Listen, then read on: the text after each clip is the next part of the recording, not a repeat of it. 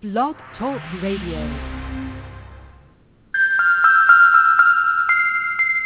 Firefly Willows LIVE presents The Amethyst Oracle, Divination with a Queer Twist, featuring your hosts, Heisey Lutmers and Charlie Harrington.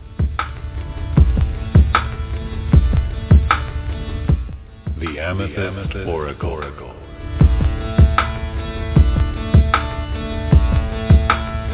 Delve into life, death, and everything betwixt, between, and beyond. Between and beyond. Between and beyond. With a queer twist.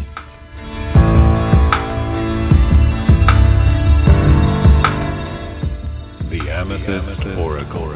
Divination with a queer twist. And now, here are your hosts, Charlie Harrington and Heisey Lutmers. And welcome to the show, everyone. Thank you for listening this evening. My name is Heisey, and I am one of the hosts of the Amethyst Oracle, co-hosting with Charlie Harrington.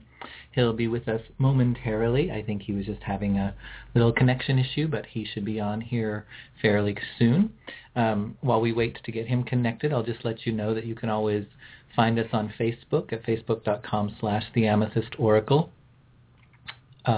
And we always welcome your comments, your insights, your additions to the conversation, anything that we're talking about or any techniques or anything that we do on the show. We'd always be happy to hear from you about if you try them out, how it works for you, or if you have some other interpretations of cards or something that you might hear us talk about. That's especially true for something like tonight, because one of the things that Charlie and I are going to be talking about, we've each chosen a card from each suit to represent abundance for each of us, and we would love for you to visit the Facebook page and tell us what card in each suit you feel represents abundance, and like what card in the Pentacle suit, what card in the Sword suit, etc. might represent abundance to you, and we would love to hear from you on the Facebook page for that.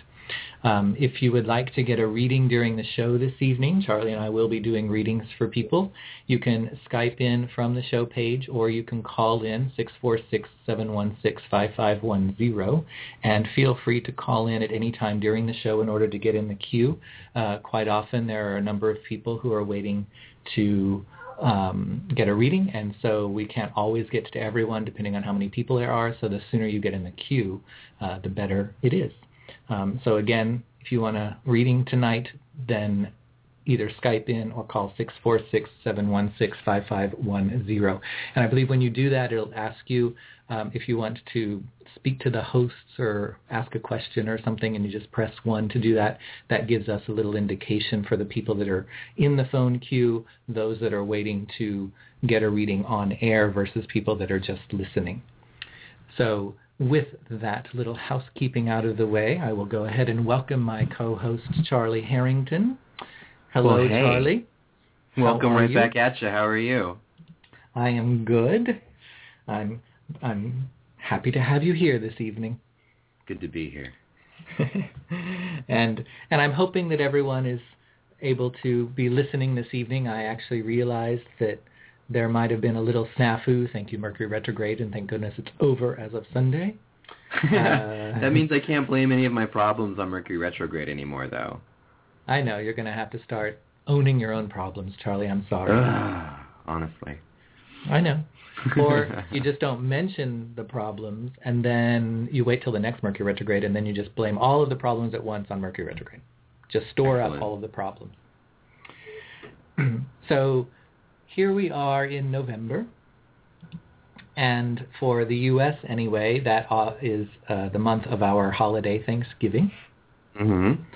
And it, well, hello. That was my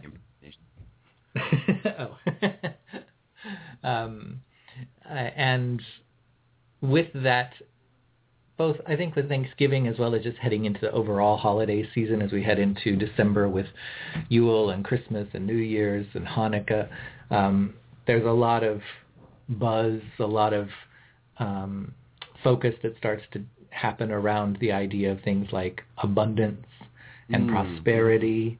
And, you know, sadly, we are also reminded at this time of year when things happen like in the Philippines, it perhaps makes it more stark for us to remember what we have and how fortunate we are when we see what can happen and when other people are suddenly struck by the typhoon that was in the Philippines and have everything taken away so quickly and easily. It really does, and I was really struck by the fact that the day I heard about it, I was talking with people, and we're all just sort of thinking like, oh, did that happen? Is it bad? Is it not bad? And I was looking in the news, oh, it says it's not that bad. And then I looked and I, at the stories that were coming out of the Philippines, and I just felt it was devastating how awful it was.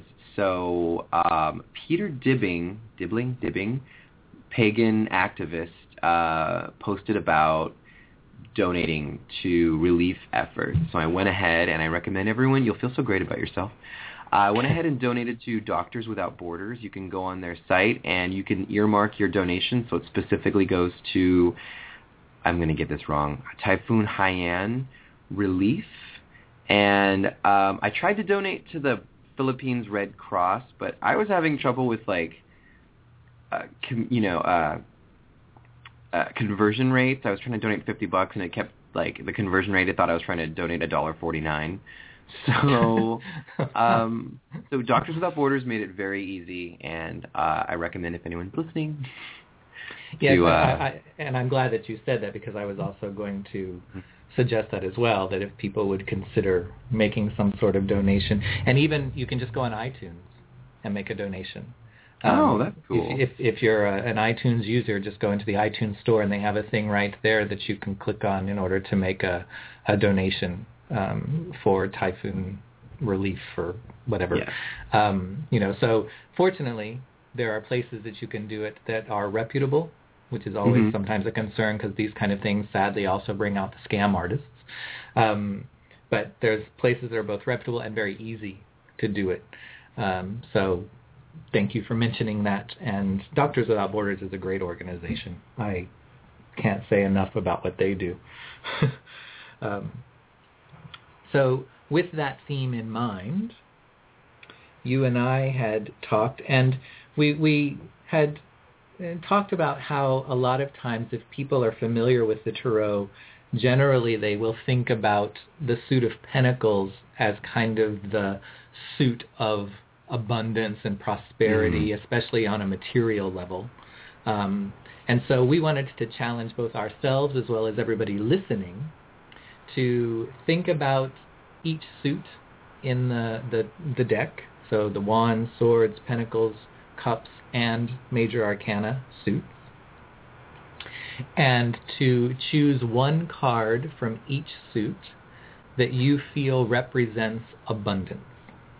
I think it's so important to think about where these things exist in each suit, because a lot of times you hear from beginners that when they were doing a reading for their friend asked one question, but the cards, I'm making bunny fingers, the cards decided to answer a different question. And when you examine that further, you find that maybe the person asked about their job, and the cards that came up were like the Two of Cups and the Six of Cups, and they said, oh, okay, what this is actually answering is your relationship. And that's a very understandable but beginner kind of mindset with tarot, to think that each of the suit only answers a particular type of question. So I was excited for you and I to see how does abundance appear in each of the suits, so that, whenever you're doing a reading and someone wants to know about prosperity and abundance, you don't have to tell them, actually, this is going to be, about your sex life instead. Right. And even if you're listening and you don't know the Tarot, if you're not familiar with the Tarot, I think what you'll also find is, as we talk about the cards we chose, it may give you some different perspectives or some different threads to follow in terms of how you might define and think about abundance as well. Because just like you were saying, Charlie, in terms of people, especially that are beginners to the Tarot, think very narrow of, well, the Cup suit is only about love and relationships and emotion, so obviously that can't have anything to do with the job. I think that we can also be very narrow. Yeah. But I think we can also be very narrow in our way of thinking about things like abundance.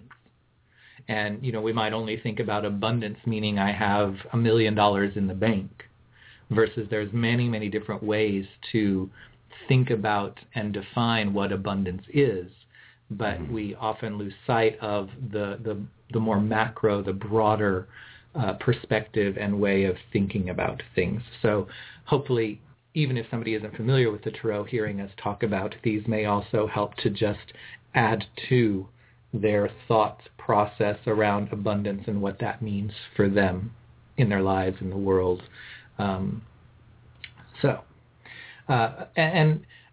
Another concept that you had also brought up that I think we'll talk about before we go to the cards is the idea of abundance versus the definition of something that is too much.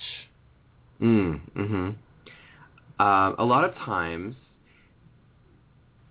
people's minds tend to be it's easy for certain kinds of minds to switch to the negative of things. And people sort of see, you say you have a whole lot, and people think a whole lot of problems. Or I very commonly see the World card in tarot interpreted as having the whole world on your back, and being really weighed down. And I thought, that's a really interesting take on the world. I mean, certain decks even design it that way, the Gay Tarot included. And I thought, well, what are we going to... So, and I've noticed you'll be in talking with tarot with people, and they'll talk about the tens and the kings as being, mainly the tens, as being time to start over. This has gone too far. The idea of the 10 of Cups for a reading friend of mine is too much emotion, too much family gooey-ness, and a need to kind of break from that. And I thought, oh, you're crazy. And then I do see that in the 10 of Swords, where this is too much thinking, too much in our head, too much of this problem. But again, people all saw it with the idea that, I guess it's there in the 10 of... I'm thinking of like a Rider-Waite deck, like the 10 of Wands. People just sort of naturally, like, okay, well, it's too much, and it's time to start over, start fresh and clean.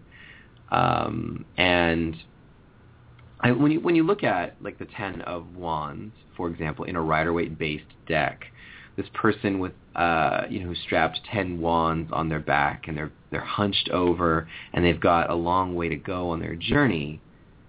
I can see that. Like, rather than having an abundance, rather than having what abundance to me is like a wealth of opportunity, resources, this person just has a bit too much that they've taken on. So I think I've talked out of both sides of my mouth on this issue. Well, but I think that also goes to, and again, you had brought up like beginners to the tarot, but this isn't just for beginners. I think a lot of times people get stuck in this, is seeing things in one way or the other. Like, a lot of people think of the suit of swords as the difficult, painful, negative suit, period. Yeah. So if you see swords come up, it's like, oh no. Right. And, and I think even with something like the word abundance, people think of abundance as only something good, but you can go into too much. And sometimes that means it can be boasting or arrogance. I think of like this time of year, the symbol a lot of times is the cornucopia. And I'm not saying that just because...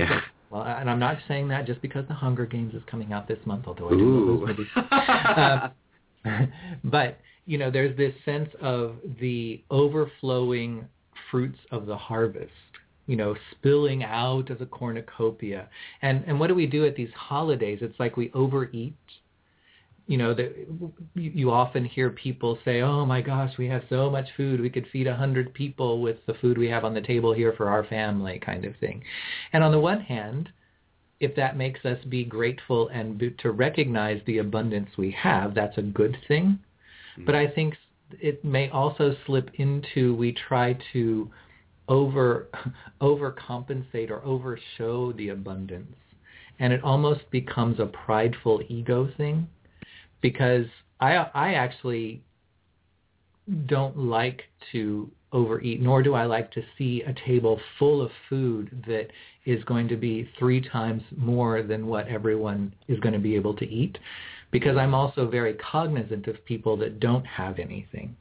Mm-hmm. And you also see this with people that win the lottery. Everybody thinks, oh, if I had $1 million or $10 million, or if I won the super Powerball jackpot, whatever they call it, kind of thing, they think they'll suddenly be happy because they'll have this abundance of money and the ability to buy material things and all sorts of things. And very often you hear that people who won the lottery ultimately wish that they didn't, because it ends up ruining their lives, or they end up having a lot of difficulty as a result of that abundance because it becomes too much. So I think that it's important, not only when we think of abundance, but even when we look at the tarot, to be able to approach and to look at it from all sides, so that you don't just see certain cards as good or bad, but you're able to look at them in both ways depending on the situation, the circumstance, the context. Or you're able to stay with the question the person asked and look at the cards that came up and how they relate to that question, rather than suddenly saying, well, this suit didn't come up, which would be the suit of that question, therefore this obviously isn't about that question. and that's what we were trying to do with this exercise as well, is to stimulate that thought process and challenge people to look at the cards perhaps in a different way, because we normally wouldn't think to say, look through the sword suit to find a card that represents abundance, unless it's an abundance of misery and pain and guilt. Yes. Which might be okay. Maybe somebody will choose a card because that's how they see abundance in that suit, and they have a card that represents an abundance of overthinking, an abundance of misery, an abundance of guilt kind of thing. I didn't approach it that way. I was trying to look for it in terms of a positive sense of abundance. I did as well. All right. Well, then and so you were talking about the tens. And what I found is my first thought was actually to go to all of the aces, because for me the aces represent this unlimited potential and the ultimate essence of the suit and the element that the suit represents. So those cards are kind of about abundance, because it's just like it's unlimited.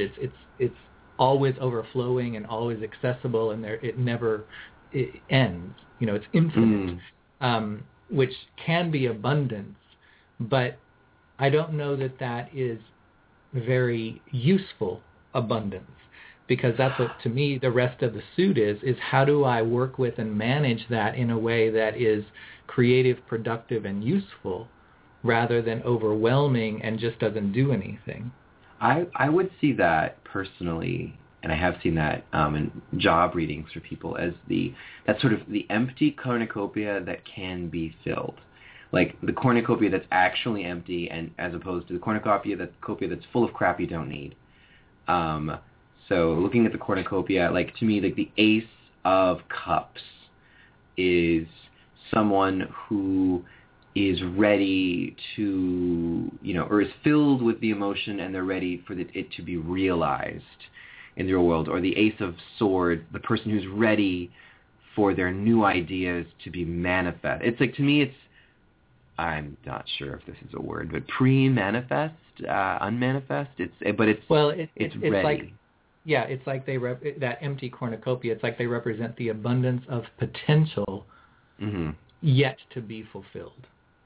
So it's not abundance in the sense that we think of as something is manifested and is fulfilled and now it's overflowing. It's an abundance of what can be, but we still have to go through the rest of the suit to see how we're going to work with that and manifest that potential. So, having said that, before I forget, I just wanted to mention, because I forgot to do so at the beginning, that coming up in just a few minutes, we are going to be enjoying a conversation with our guest tonight, who is Christopher Penczak. The lovely and talented, worldwide renowned author, Christopher Penczak. That's right. Not just author, but also witch and teacher and healer, and he's an abundance of titles and things that he does. He has earned, definitely. Yes. And, so I would encourage people to stay tuned, because I think you'll really enjoy what he has to say. Yeah, you just have to get past us first. Yeah, that's right. So diving into the cards that we chose, I realize these are kind of in a random order. When I was thinking about them, I ended up listing them just for me in numerical order. Mm-hmm. And I found that all of the cards that I tended to think of shied away from the upper end of the suits, which is probably counter to what you would maybe reflexively think, that abundance, you're going to start looking at kind of the end of the suit when everything is coming into manifestation or things are starting to overflow and that kind of thing. So the first suit that we have is the suit of swords. Oy, As I said, a suit that often is not thought of in terms of abundance, at least in a good way. So what card did you choose in swords to represent abundance? Yeah. And then just for those listening out there, like I sort of approached this, trying to be as universal as possible. I approached this imagining that the person is using a Rider-Waite Smith-esque/based tarot deck. So Thoth people, this one might not be for you. Marseille people, I would be interested to hear your... Yes. And I will say I did the same thing in a sense, because I wasn't really thinking of a deck in particular. I was thinking more just the general traditional kind of meanings and interpretations of the cards, rather than it being about a particular image in a deck that might evoke the idea of abundance. So I was trying to be more general there. Yes. So what card in the suit of swords? So in the swords suit, it was tough. It was really tough. But I thought that the Six of Swords, to me, suggested abundance in that it is having everything you need. Typically, this is, we think of the refugee card. There's the people, they're getting into a boat, they're leaving behind some situation. Often you tell people, leaving behind something that doesn't serve you, or you don't feel welcome, or that isn't working anymore. And on the people, they're bundled up. And the people most bundled up in the Rider-Waite Tarot are poor. And that's the idea of taking everything with you that you need. So the people getting on this boat, you have to imagine they're leaving behind forever their home. But what they're taking with them, they have clothing, they have themselves and their health. And that is all they need to survive in their next journey. So to me, it's not classic abundance, but it's the idea of, I think of like the Nina Simone song, like, I don't know, I've Got Life.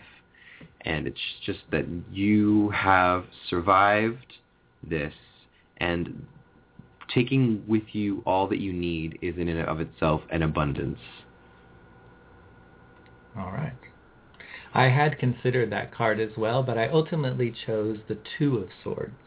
Yeah. And the reason is because when I was thinking about just that word abundance, I was skewing towards how we tend to think of that as a more positive kind of word or state of being.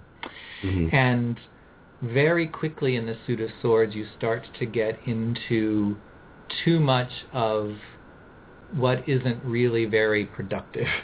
Too much thinking, carrying around too much guilt, those kind of things. So for me, the Two of Swords is after the Ace, where it is still unfulfilled potential and is still a bit too much. And the Two of Swords, at least we still are, we still have our wits about us in a sense. We have choices and free will in front of us, but we're still able to sit with those things and ponder those things and consider what might be the best one, rather than getting caught up in all sorts of mental processes and mental games that start to quickly develop and spiral out of control as you move through the Suit of Swords. So for me, the Two of Swords was because we're still at a point where we have the abundance of potential ahead of us, and we still have an abundance of ability to look at things a little more objectively and not be so caught up in our heads that we're creating all sorts of illusion and losing sight of the reality of things. So that was why I chose Two of Swords. I like it. I like it a lot. So moving to Wands, the Suit of Wands, Originally, I was thinking that 10 of Wands, and I thought, that's the wrong kind of abundance. That's a bit much. So I think abundance lives in the 4 of Wands. It is that idea of celebration. 4 of Wands being the most stable Wands card, and it's that idea of celebrating life.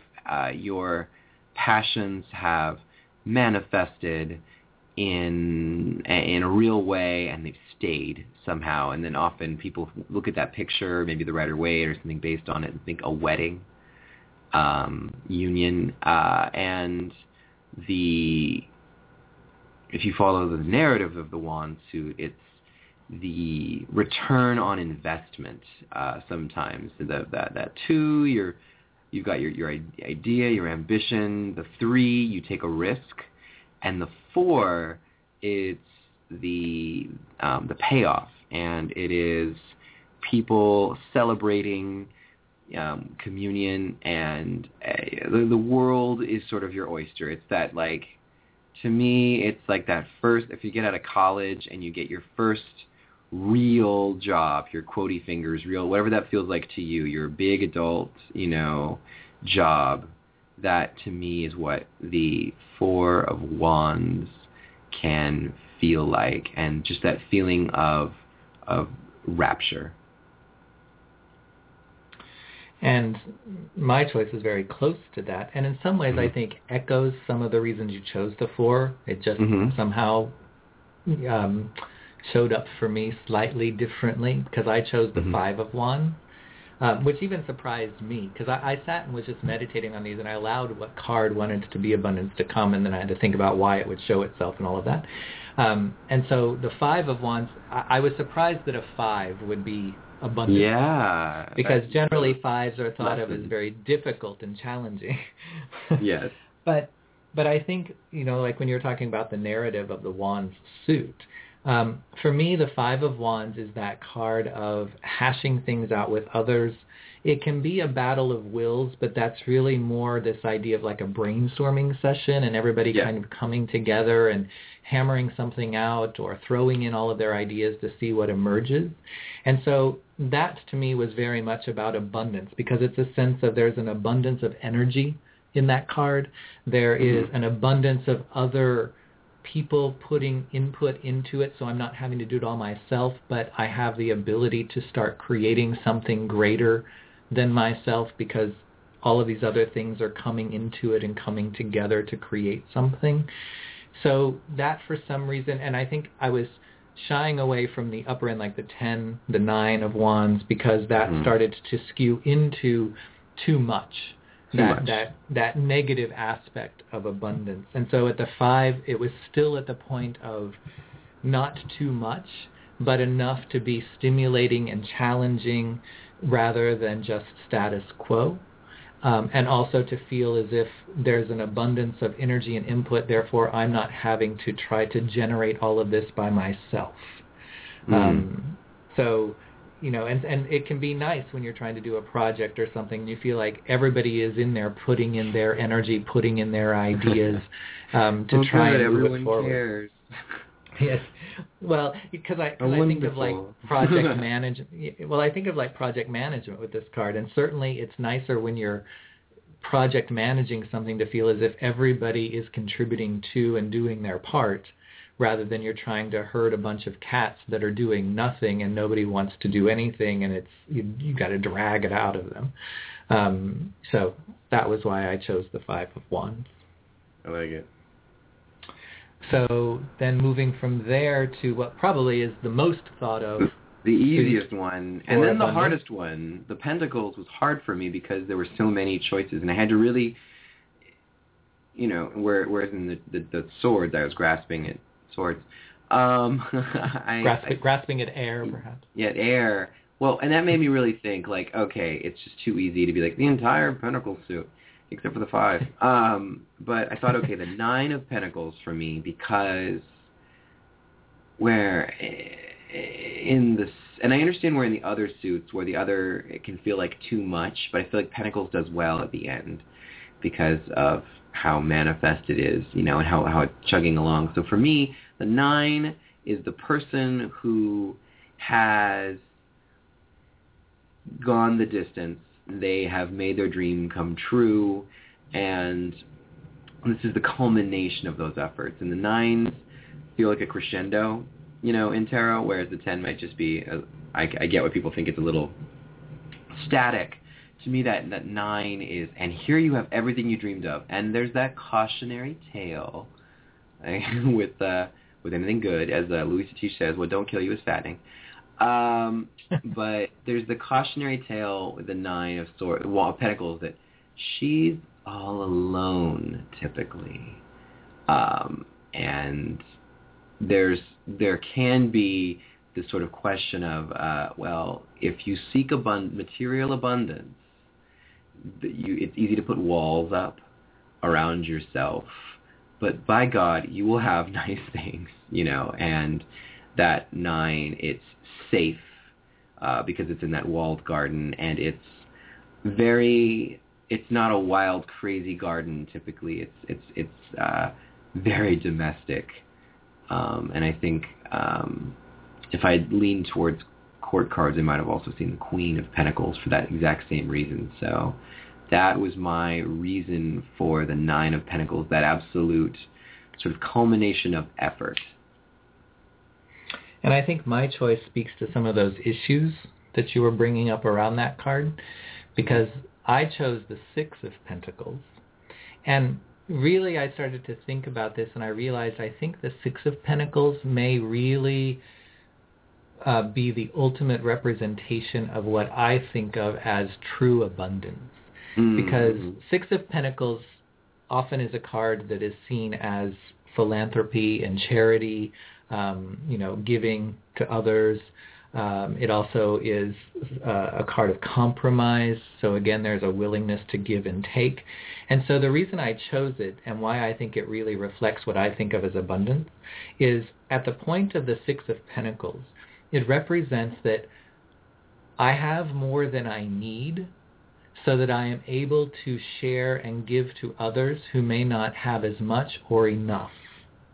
And that, to me, is what abundance is really about. Abundance says, I have everything I need and then some.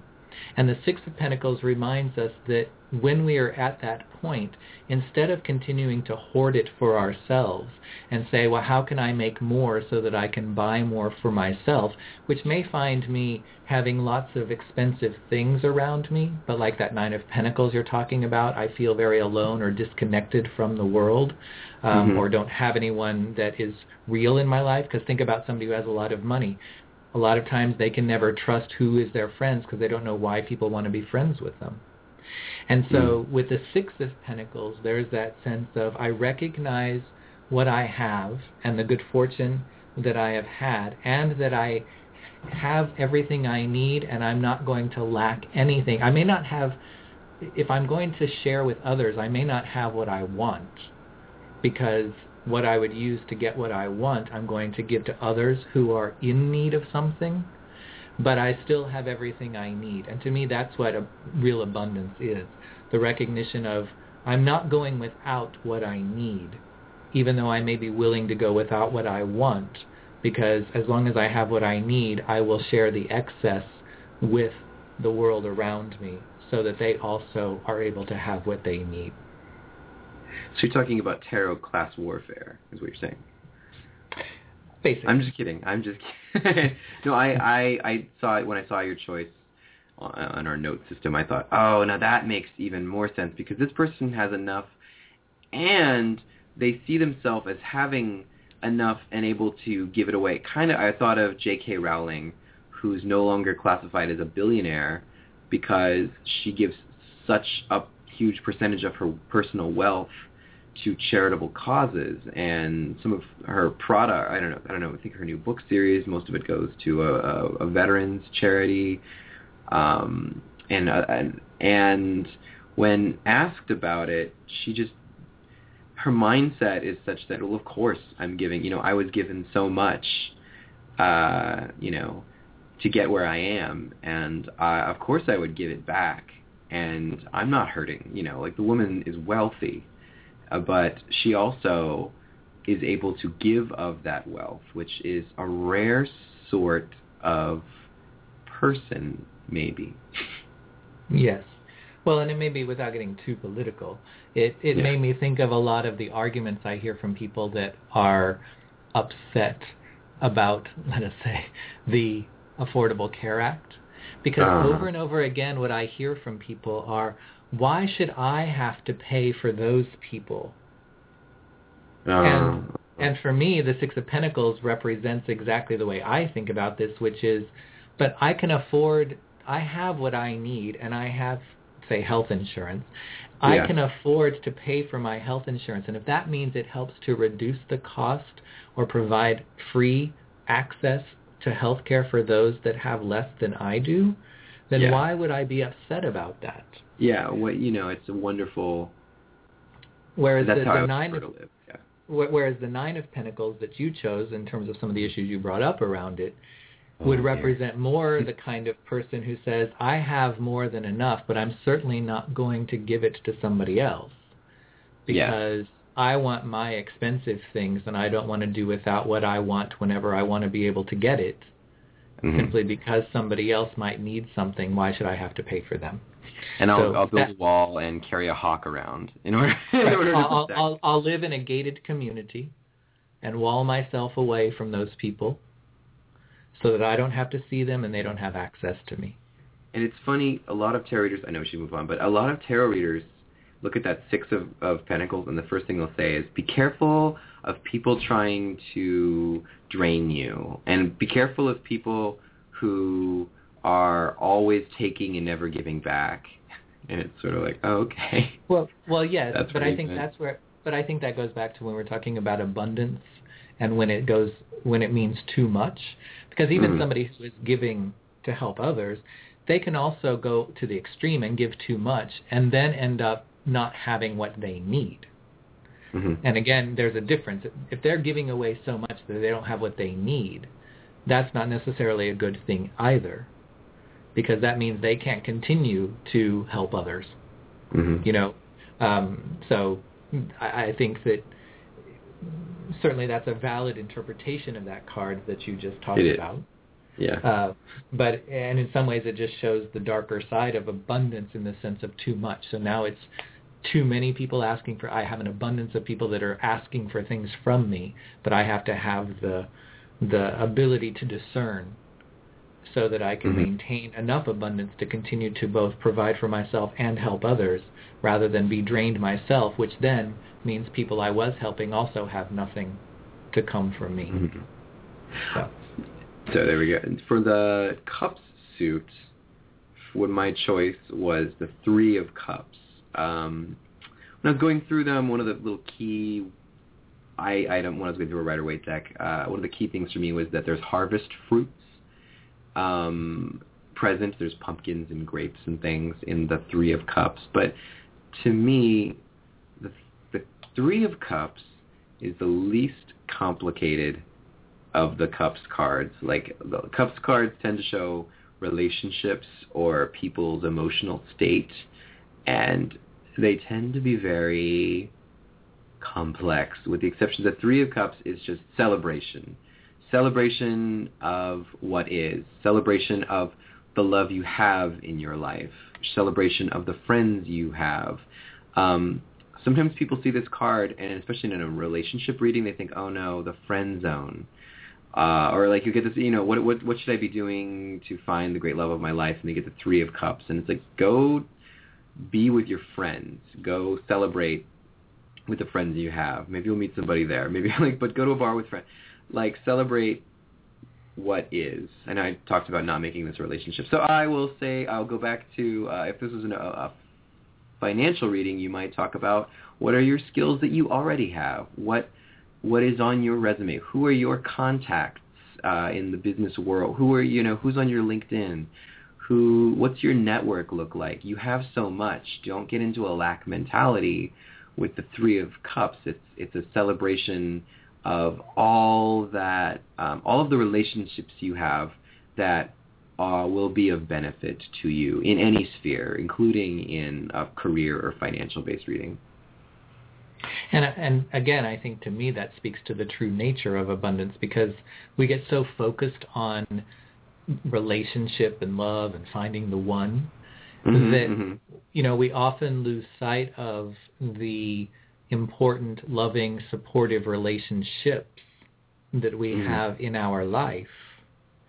And, and what happens when somebody starts going out with somebody? What's that classic thing where all of the friends feel like the person has just disappeared, and now they only spend time with the person they're going out with, and suddenly they spend no time with their friends.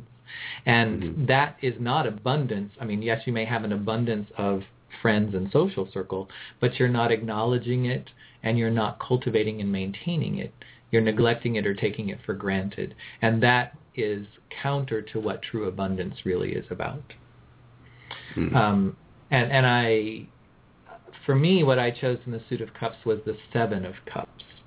And the reason for that is, on the one hand, Seven of Cups is often a card that is associated with imagination and daydreaming. And so here we have this abundance. It's kind of that thing, I know this sounds very new agey, but it's that thing of, if we don't limit our imagination, it's that idea of if you dream it, you can be it. So if you allow yourself to have an abundance of imagination, if you allow your imagination to have an abundance of opportunity to go where it wants to, then you find that you can dream bigger, and that you stop limiting yourself in terms of seeing what's possible, who you can be, what you can do, what you can find in your life and in the world around you. But I also felt like the Seven of Cups represents an abundance of opportunities and possibilities, because oftentimes this is a card that represents having so many things to choose from, it's hard to focus, or it's hard to pick the one thing to put our energy towards. We want it all. And that to me is also abundance. It reminded me of a conversation I was just having with somebody earlier this evening, because they were talking about how they were in a really good position. They have a job, but now they have like 2 or 3 other places that they applied to and are interviewing at. So they have a choice. They're waiting to hear from each one so that they can then choose which one they want to pursue. And that is a really nice position to be in. It's an abundance of opportunity to choose from. And that, to me, is what the Seven of Cups is really about. This, abundance of options in front of me that all look good, that all have the potential to make me happy, and that's why it's hard to choose or to let go of any of them, because we think they're all great. And so that's a really nice state of abundance to be in. It's a quality problem. Yeah, it is. So that was why I chose the Seven of Cups. I like it a lot, especially in career readings. That comes up, and it's like, in the olden days, you might be somebody's apprentice, or your father was a cartwright, so you're a cartwright, whatever it is.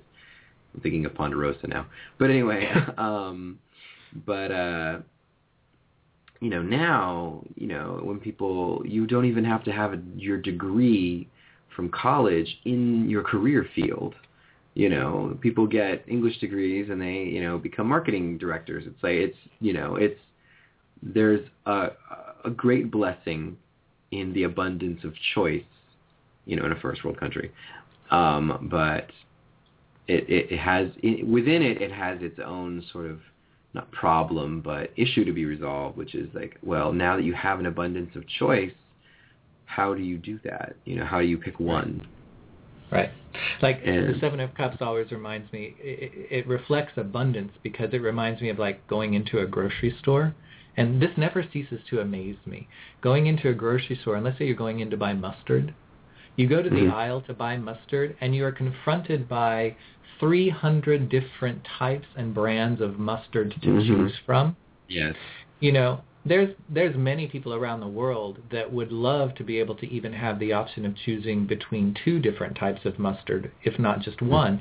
And here we are, almost overwhelmed, because I'll see people stand there like just looking at the choices for 5 minutes trying to decide which mustard to get, or which cereal to get.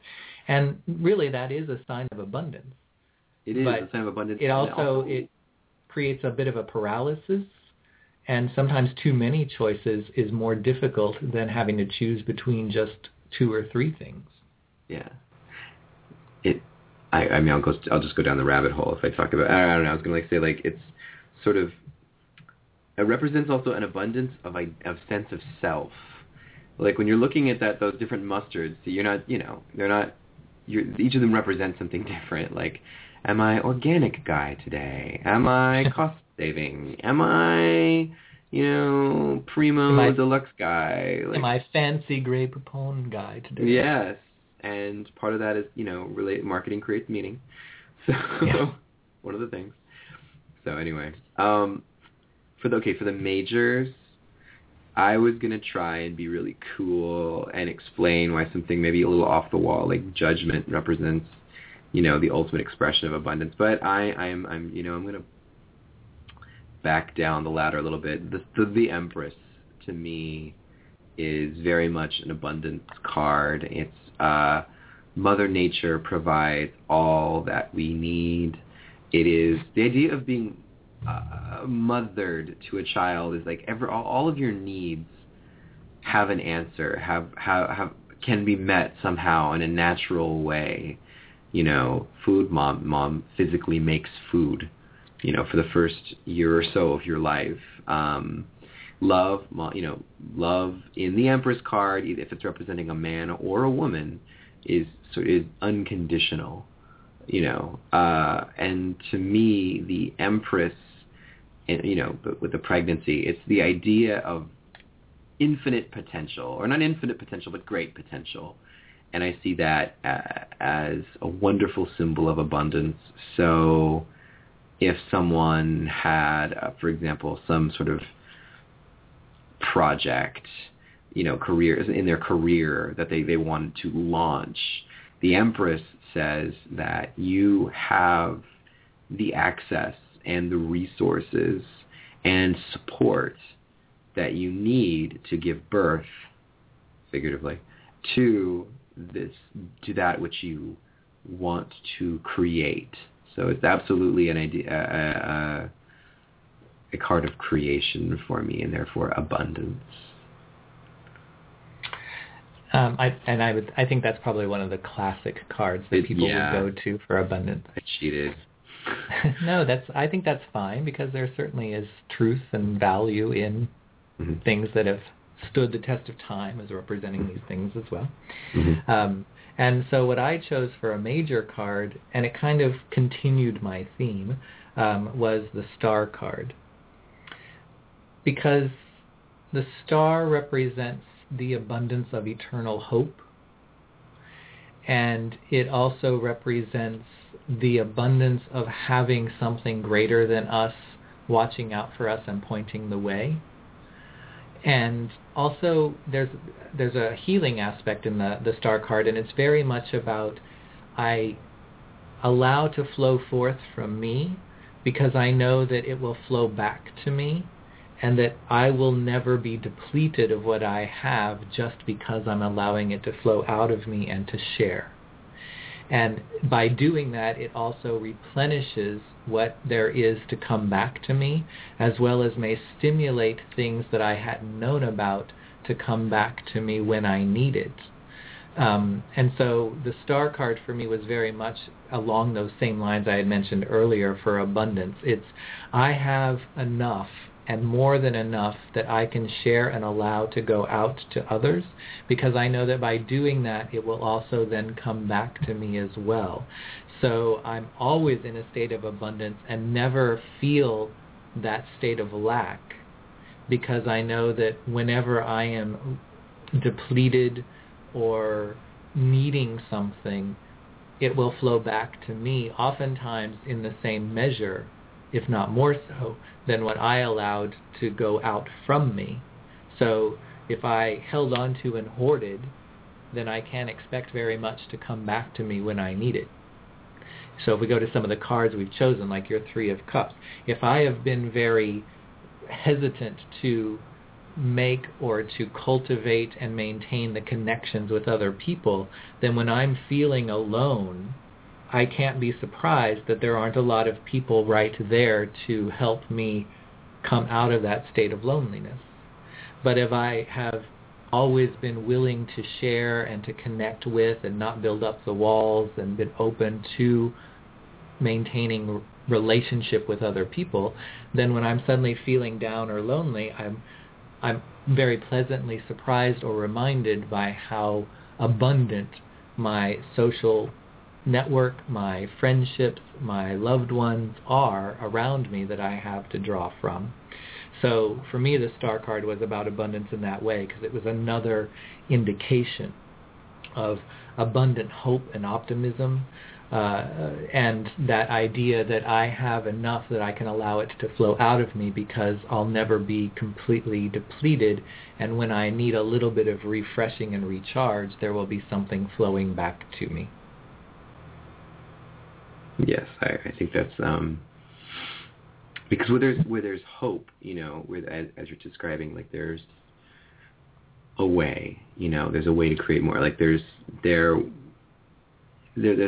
stars, all that possibility.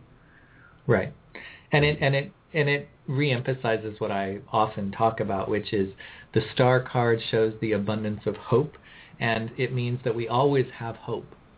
We never lose hope, but we're willing to let go of expectation, because expectation means we've put some sort of condition. And therefore, I'm not going to give or allow to freely flow from me, because I've set up conditions that if they're not met, I'm going to hold on to what I have. Whereas hope says, I'm going to go ahead and put it out there, and therefore I'm just going to have the faith and trust that when I need, it will flow back to me as well. So it's that abundance of hope and a lack of expectation. Very cool. So we would love to hear where other people find abundance in the tarot. And if you want to leave us a note on Facebook, we would love to talk to you about abundance, where you see abundance, especially if you have a deck that's unusual, that's not the one like, a Rider-Waite clone. Tell where in the Thoth, where in the Marseille is abundance. And even if you aren't a tarot practitioner, we'd also just love to hear how you define abundance. What does abundance mean to you? How does that get reflected or symbolized or represented in your life? What do you look at that you see that says, because really that's what tarot is, it's symbols. So we're looking at things that are symbolic, and then we're seeing that those symbols represent abundance to us when we look at them. So even if you don't do tarot, what is it that when you see it represents abundance to you in yourself, in life, in the world? And even more broadly, what does abundance mean to you? We would love to hear that as well on our Facebook page, which you can easily find at facebook.com/The Amethyst Oracle. Well, people have had an abundance of us so far. Do you think they're ready for Christopher? I believe so, but I think that Christopher, our conversation with Christopher, is simply going to add to the abundance. It certainly is not going to be too much. It's just going to add to that abundance of what you're getting from the show this evening. So grab yourself a little cup of tea, a little something to nibble on, and then you can sit back and relax and enjoy our conversation with Christopher Penczak coming up next. And a quick reminder, if you'd like a reading and you want to get into the queue, you can Skype in from the show page, or you can call 646-716-5510 and just follow the prompts. Usually it's to press 1 so that it will indicate to us that you want to be live on the air, and that way we'll know that you are in the queue specifically for getting a reading. So hopefully you will do that and enjoy our conversation with Christopher Penczak. Sing through my voice, play through my hands, let the way be open.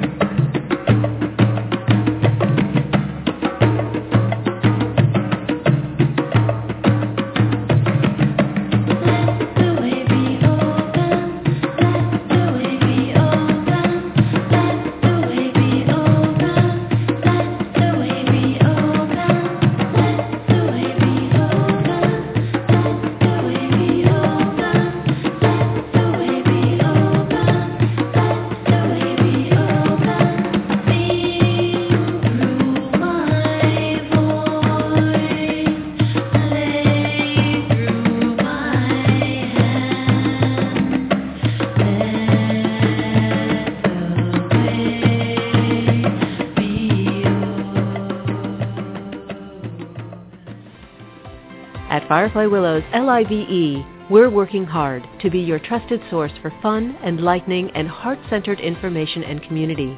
And we're passionate about the art of transformative media, the new leading edge of communication in our highly connected, media-rich world. If you're passionate about facilitating change and you have gifts or ideas you'd like to share, come join us.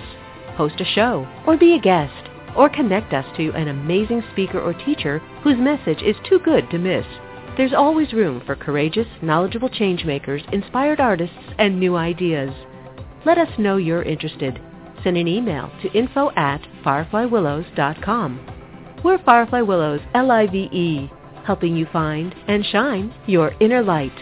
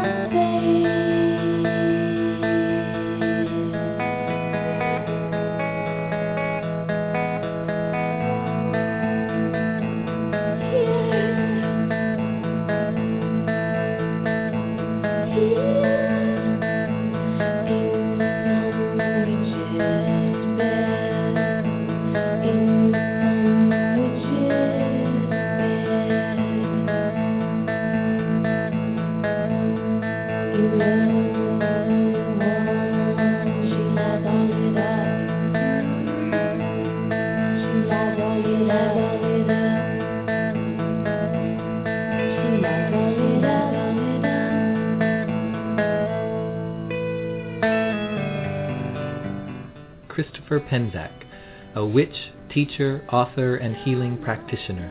His practice draws upon the foundation of both modern and traditional witchcraft, blended with the wisdom of mystical traditions from across the globe as a practitioner and teacher of shamanism, tarot, Reiki healing, herbalism, astrology, and Kabbalah in the creation of new techniques and traditions.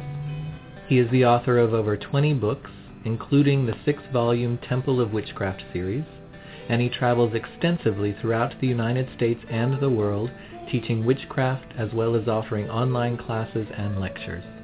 Christopher Penczak is the founder of the Temple of Witchcraft tradition and co-founder of the non-profit religious organization, the Temple of Witchcraft, located in Salem, New Hampshire. So please welcome Christopher Penczak.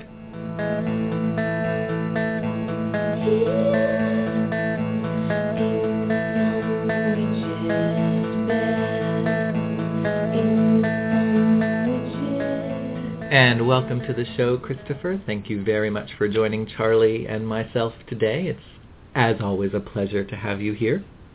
Thank you so much for having me. And I know this is a very busy time of year for you, being Halloween and all of those kind of things, and you live near Salem. So undoubtedly there are some interesting things going on there right now. Yeah, it's busy season. I had to explain to a prison chaplain that this season for me is like Christmas and Easter all combined for him. So, I couldn't just drop everything at the drop of a hat. Yeah, there's lots of things going on. I actually like to say I live in the other Salem, New Hampshire, and we've got things going on too. But I'll be visiting Salem, Mass next week, so that should be fun too.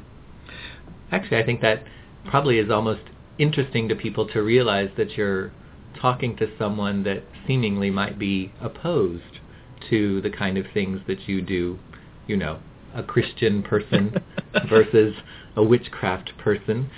Do you find that there's more of a interfaith dialogue and openness around there? I think, in New England in general, people seem to be pretty open for the most part, or they're repressed enough to not, make a big deal about it to your face at least. And this particular chaplain was for the prison system in New Hampshire, and I found that there's a great solidarity amongst people who do prison ministry, and if you're willing to kind of go into those situations, they don't seem to care whether you're, what religion is, as long as there's people that you're servicing and trying to help out and really donating your time for that. So I've actually had really great experiences with the Christian ministers in prison systems. And you fairly recently, in the past year or two, have started the Temple of Witchcraft, the physical, actual temple. there in New Hampshire. Is this kind of prison work and that kind of thing part of the temple work, or just something you do personally? It actually predated the temple. It actually starts, believe it or not, when you write a book, catalogs and books are circulated through prisons, and so you actually have a high proportion of prison mail. Before, email and websites being so popular, a lot of people's correspondences with their authors were through the publishing houses. Now that people can get you directly through Facebook and your website, the people who still write through the publishers are usually people in prisons.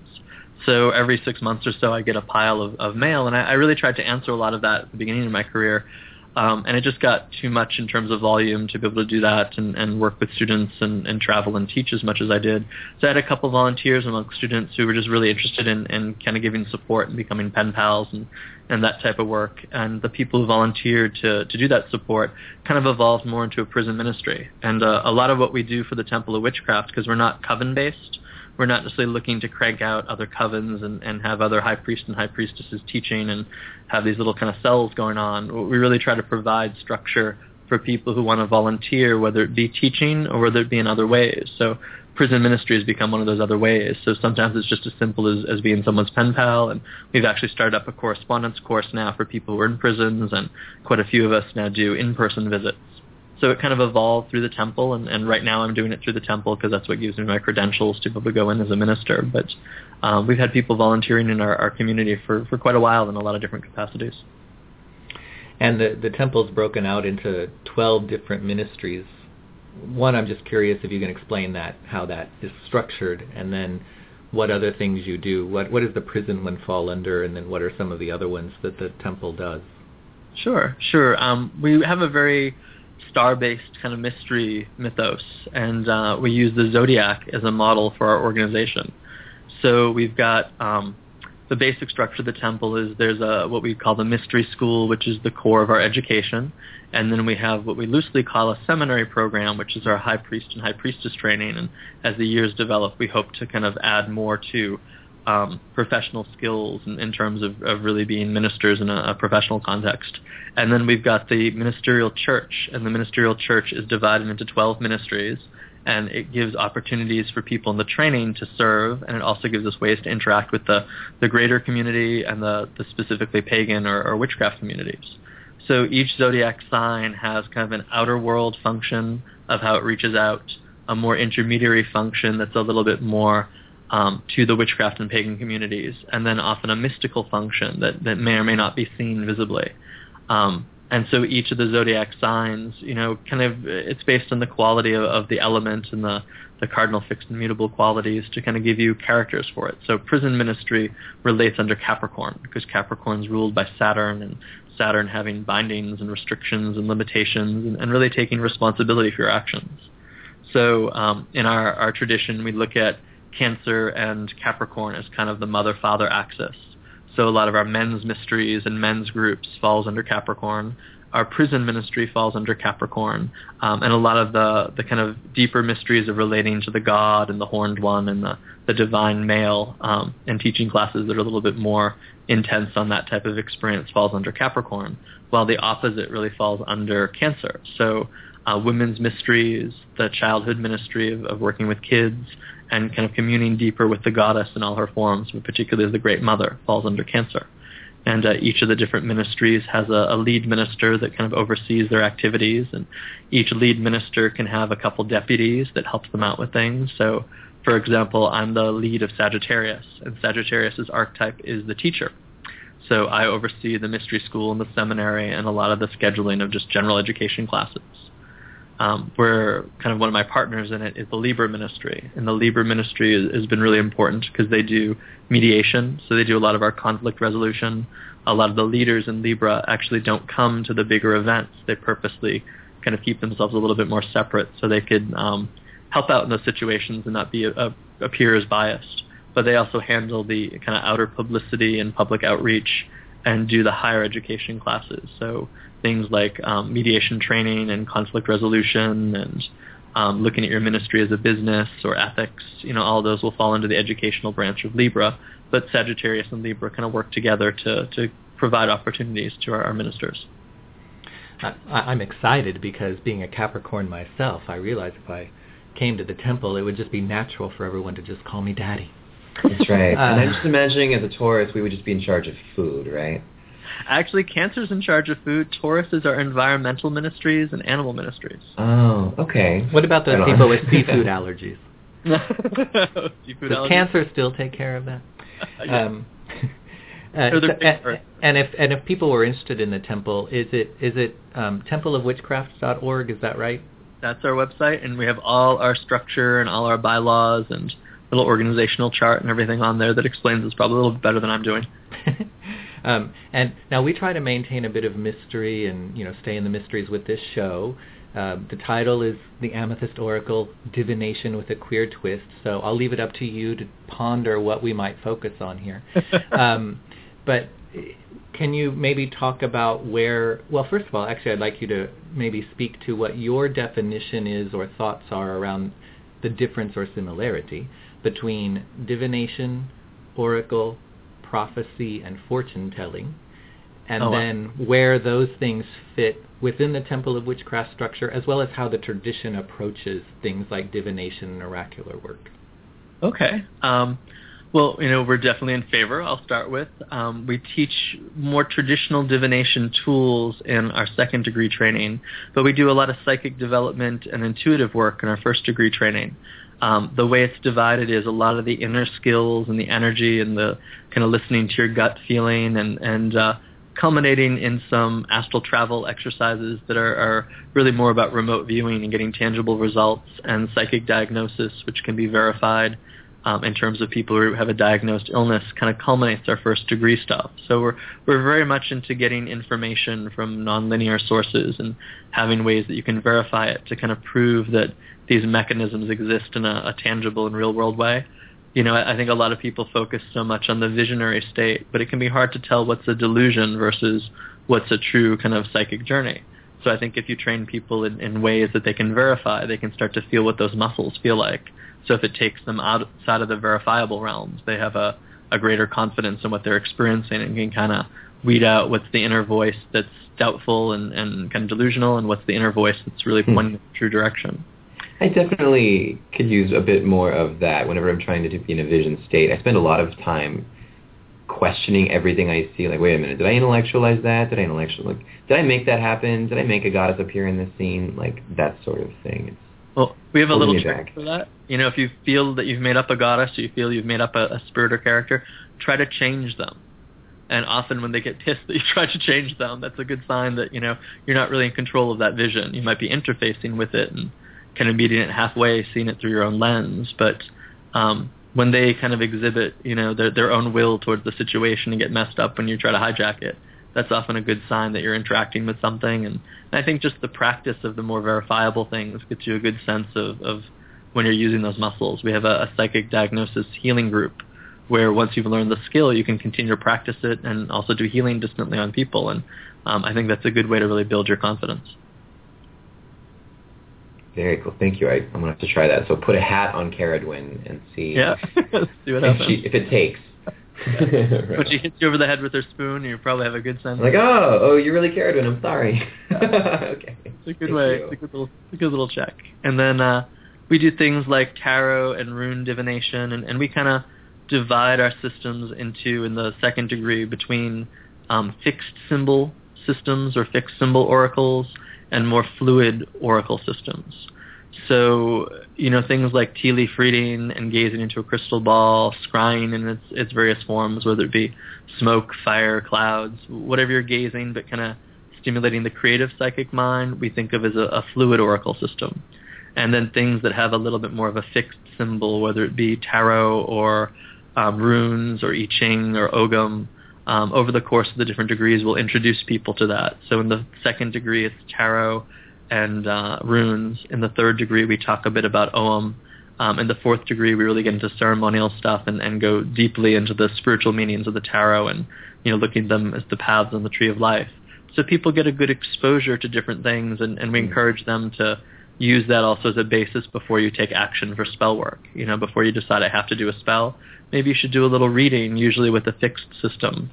Because I think with fixed systems, people really, a lot of people interpret the cards based on their intuition and what they feel the card means. And I think that's good, but I think that also needs to be balanced with what does the card actually mean. So, if you ask, should I cast this love spell on somebody, and the card you pull out is the Tower, you can try to spin it to say, it's really a great omen, and this will just be a very electrifying relationship. But probably that's a good omen to say, maybe not now, maybe this is not the spell to do. So divination before incantation. I would agree with that, absolutely. Okay, I like it. And then we get into more, I guess what you'd call shamanic oracles, like more of the invocatory priestesses and priests, where the gods speak messages through you. We actually do a big public oracular working on the Feast of Hecate every August 13th. So it's kind of our special 9th public Sabbath. And no matter what day it falls on, whether it's a Monday or Saturday, we do the Feast of Hecate on August 13th. And we have 3 priestesses. Although we've done some gender bending type stuff where there's been a priest to do it. I was one of the priests to do it one year. And bring through the goddess Hecate and ask people to do oracular work. So people would come up individually and have a question, and the goddess would speak through the oracle and receive information that way. And that's been extremely popular because I think it's not something you see in big public events. And we really spend a lot of time preparing for it. And I was really inspired by a queer mysteries group that is a convention or a festival that happens in Ohio called Between the Worlds. And that was the first time I was really exposed to that in a big public forum. I'd been to Norse oracular workings that were strictly for the Norse community, but this particular event actually related so many different types of rituals, but particularly this Hecate ritual, because Hecate was the matron of the festival. And almost every year we followed it up with something similar. So that kind of inspired me to include that type of working, specifically with Hecate as the Queen of Witches in the Temple of Witchcraft. And you've referred to the god, the goddess, spirits, etc. Does Temple of Witchcraft work particularly with a specific god, goddess, or pantheon, or does it focus more on helping people develop the ability to connect with whatever god, goddess, or pantheon may be calling them so that they can more effectively communicate and work there? I would say both. We have kind of our own mythos and some very kind of cosmic views about deity that I think if you had a personal connection to deities that are in a similar vein, you might find that you can relate your own personal experiences and mythos to it. Hecate is definitely one that we honor as kind of the mother of witches, but my envisioning of Hecate is very different than other people in the temple because they have more of a personal relationship with her, and I see her as more of the universal soul and the really kind of cosmic connection. In our Sabbats, we do a lot of the traditional neo-pagan Sabbats, and there's a lot of deities that are classically associated with them. So we often honor those deities, and they show up in a lot of our public rituals, like Lu for Lunasa, or Bridget or Breed for Imbolc. And the Morgan has played a really strong role, and a lot of people in Caradwyn as well have played a very strong role in a lot of the founders and key people who've organized this. So a lot of our public rituals will influence those. Although we've got a couple that are very outside the normal sphere of things. Many people in our group are really devoted to Ganesha and Lakshmi, so they kind of play a special role in our temple, and we've got an altar specifically to them, and I feel that they both were very helpful in obtaining the necessary resources to get our physical space. But the teachings themselves really lend yourself to this idea that, whoever you connect to, work with who shows up. So if you're working with somebody that's not of the norm of what we're all talking about, we really encourage students to work with who shows up. And part of the level 5 training that's our seminary, we use the archetype of the zodiac, but people get to pick the individual gods that they work with for each archetype. So, we'll talk about the Great Mother, but whoever shows up as the Great Mother for you, and you might be anchored in a specific mythos and pantheon, let's say Celtic, but you could also have a much more eclectic mythos if that's who shows up for you, because I think we live in a multicultural world, so we wouldn't tell somebody, no, you can't work with that deity, or you should be working with this deity. We might have specific rituals that work in a particular framework that, we might encourage you to work with. The Weaver goddess is how we look at the great kind of cosmic goddess, but whether you think of her as the Norns, or whether you think of her as the Greek faiths, or whether you think of her as something else entirely, when we do a ritual to the Weaver, you might connect to that energy, but we won't tell you one particular face is the way you have to be seeing it. We really believe in you work with who shows up. So, well, that's pretty cool. And since the tradition sort of encourages sort of a Renaissance man or Renaissance woman approach to different kinds of divination, you mentioned with, using fixed systems, more fluid systems, oracular work with deity, and also psychic development. What have you noticed about people's ability to use one system once they've had experience with others, meaning like tarot readers who also are training to be oracular, or oracles for a particular deity, or also tarot readers who are encouraged to learn about scrying? That's a great question. I would say in observation, I think people who can think and live more mythically have a greater fluidity to switch systems with success.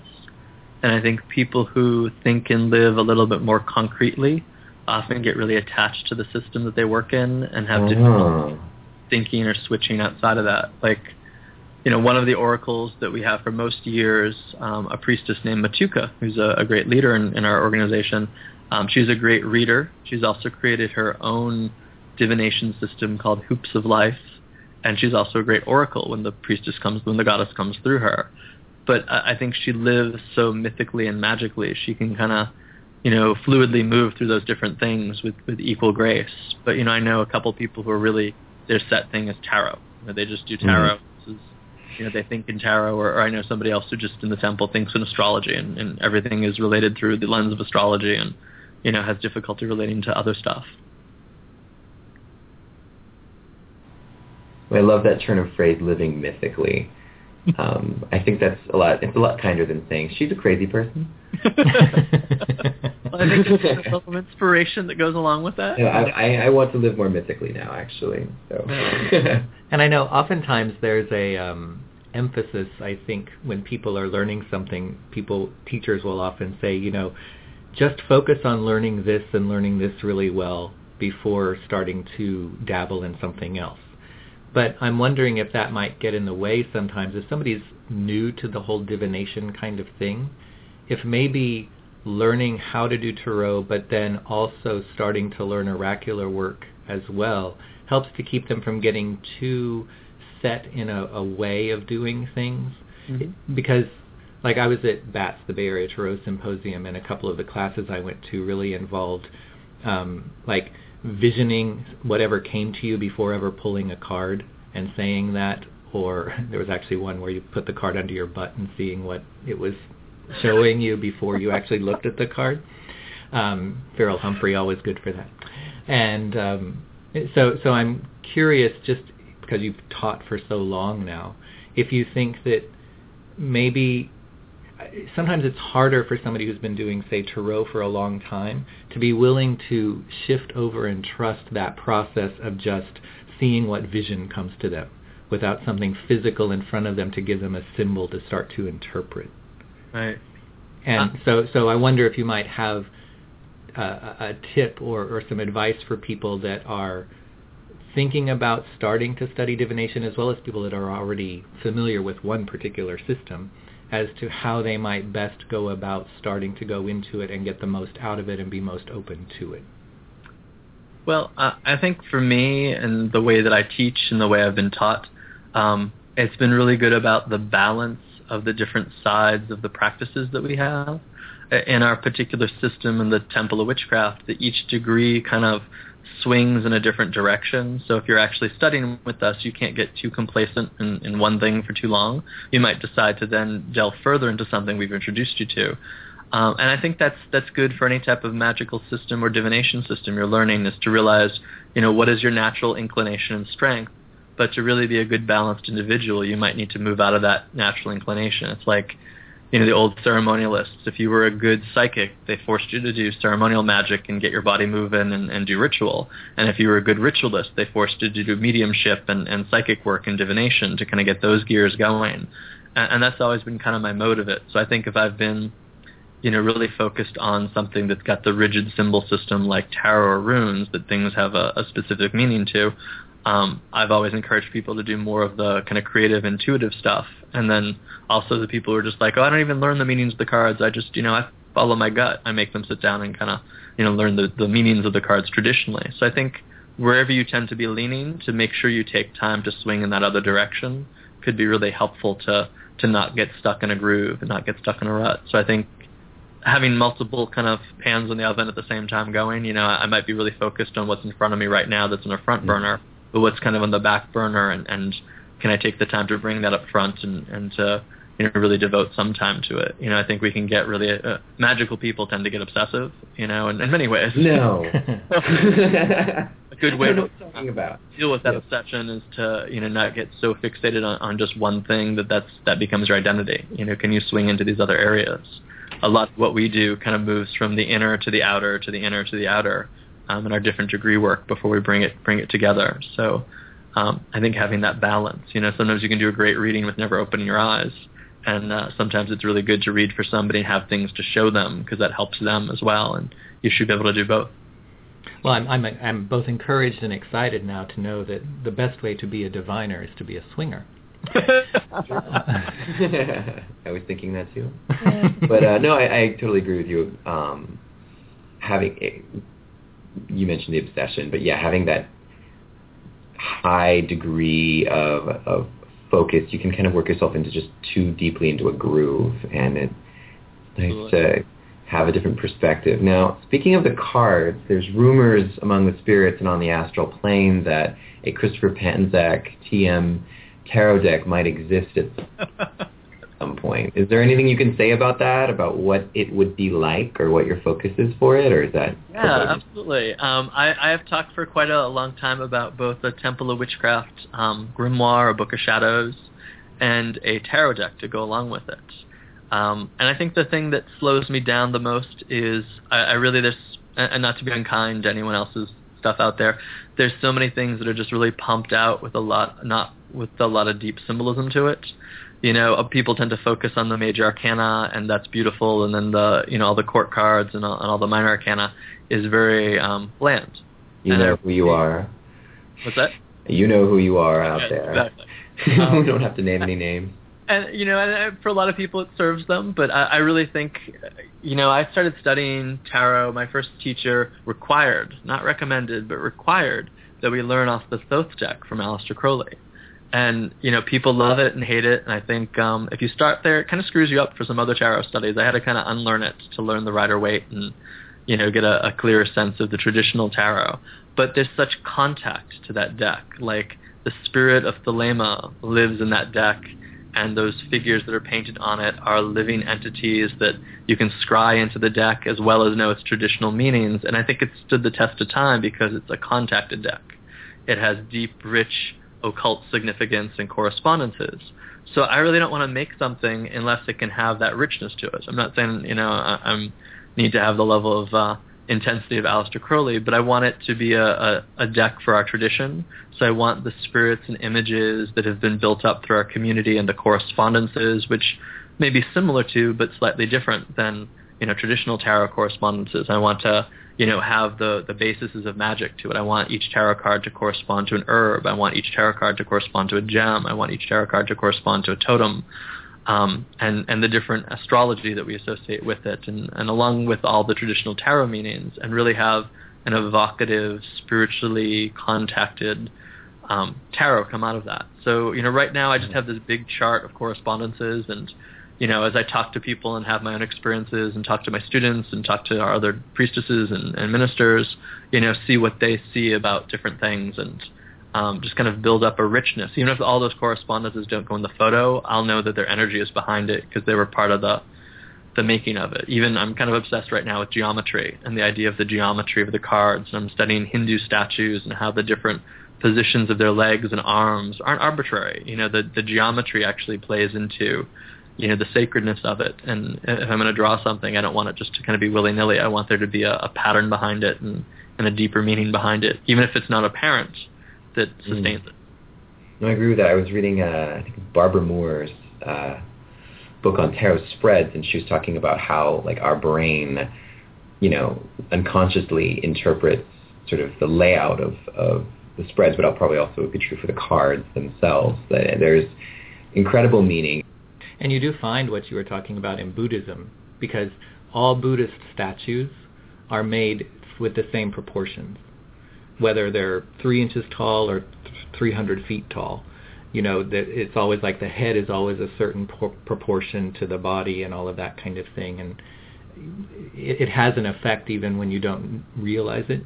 And I think translating that into the deck and into cards really is kind of like what divination is about, being able to access and see what isn't obvious, but still being affected by it. And so I think working that in would be really interesting. I even think the same proportions, not the same proportions, but the same idea shows up in Egyptian statues and Egyptian temples, And I want that science of the sacred in what we're doing. I don't want it just to be, although I think intuition and feeling and artistic expression is important, I think there's also that balance with the more technical, and how can we have the two come together? Well, just like with sacred geometry, if you do that, it actually enhances the ability for the intuition to go where it needs to, rather than being hindered by too much structure or rigidity. Absolutely. A lot of the great paintings have such a sacred geometry structure behind it, but if you don't know what you're looking for, it feels right, but it's not obvious, it's not clunky, and that's kind of what I'm looking for. Very cool. Now, so over the years, you've written quite the library of books, but 10 years ago this year, when we were all the same age that we are now, you came out with Gay Witchcraft, which was phenomenal for that sort of emerging, at least to my mind it seemed like, emerging queer pagan mystic scene. And I was wondering if you have any, thoughts on that book 10 years later, and also where you sort of have seen the queer mystical or queer magical community evolve from that time. It's really kind of mind-blowing to think of how much has changed. I every so often get a funny letter of complaint by someone younger in the queer community, usually a young gay man, who will respond with, well, I don't know why you're making such a big deal about this, or, this isn't like it at all, and I have to then kind of explain, well, this is kind of where it was 10 years ago, and I was writing the book was the 3 years before that, it's kind of the attitudes that I grew up with. Many people who are queer, who practice today, don't even come across the whole gender polarity, boy-girl issues that, definitely were an issue when I started. So it's funny to see that bias of thinking, well, why are you making such a big deal about it? Nobody cares about that. I don't know what you're talking about. I'm like, well, read a book from 1980 and that's the problem, or that was their little queen. Yeah. Right on time. It's shifted. So it's funny to see that, the bias now is the other way, which I think is interesting. I think there's a lot more in terms of queer magical groups and communities that are out there. I can't tell you, a week doesn't go by on Facebook where I don't get added to something that's, queer spirit or gay men's or gay witches or anything, which I think is great that there's so many resources and so many ways to connect. But, that was so lacking that 10 years ago.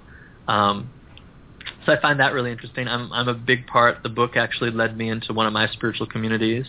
I got invited to speak at a festival maybe the year after it came out called Between the Worlds. And I had such a great time there with my partner Steve and I that we eventually ended up joining the town council to be as part of the staff. And I do the publicity for that group now. And a lot of my closest witchy friends, and people I've learned a lot from and have been mentors and teachers and brothers have really come out of that experience. So I think that's been pretty amazing. And just watching other groups pop up that are similar and doing their own thing and watching other teachers that are focusing on kind of queer mysteries and being successful with it, A lot of people felt it was a big gamble for me to be that overt about it and talking about it in the way that I did, but I pretty much just try to write the books I wished I had, and where that came from. But it's interesting to watch how it's all kind of growing and just even the contact that I have when I go out and speak now, there'll be a good percentage of gay, lesbian, transgendered, bisexual witches out there, who are very open about it. And when I started, it was a little bit more, taboo or hush-hush, or people, didn't overtly talk about their sexual identity as a part of their spirituality and paganism. It's kind of grown a lot more than it had been. So I'm very excited about that. So funny because I'd read City Magic and Spirit Allies at that point, and then I saw that book coming out. I'm like, he is? Christopher Penzak's gay? No. There's a gay tarot, Gary Witch Rider. That's so cool. And now, putting the prophet hat on for a bit, where do you see the queer spirituality movement? Where should there be growth? What's still needed at this time? Since you're the father of this movement in certain ways. I would not say that. I think it's interesting the change of culture, and deepening that culture and kind of creating our own community. I mean, I think we're all more out and recognized and connecting, but I think asking those bigger questions of, well, what does this mean for us? Where are we going with it?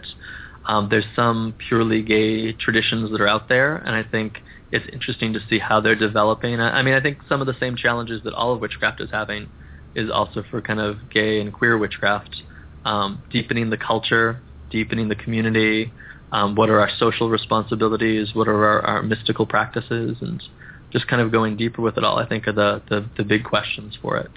An interesting thing for culture, a friend of mine who was one of the founders of that festival, Michael Lloyd, wrote a book on the New York kind of queer pagan scene through the lens of the life of Eddie Basinski, the founder of the Minoan Brotherhood. And I think really seeing the whole history and realizing that, there were people doing this. It's one of the reasons why I shy away from saying that, I've done too much for it, because there's people that are, were doing so much more beforehand when it was a lot more difficult. So I'm going to get letters about Harry Hay now that I've called you the father of the great queer movement. Exactly. Maybe you're like the gay uncle. I'm thinking more, Leo Martello and Eddie Basinski and Herman Slater and, all the people that were out doing that. I think we're really, even going back to Alex Sanders and being openly bisexual.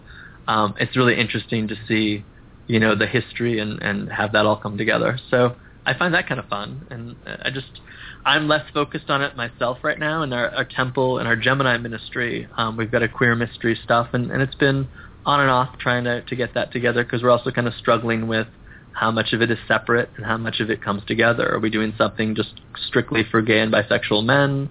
Where do lesbians fit into that? What about our folks in our temple that are transgender? There was really the, great brouhaha of a few years ago of where transgender people fit in various mysteries that are considered to be all female or all male.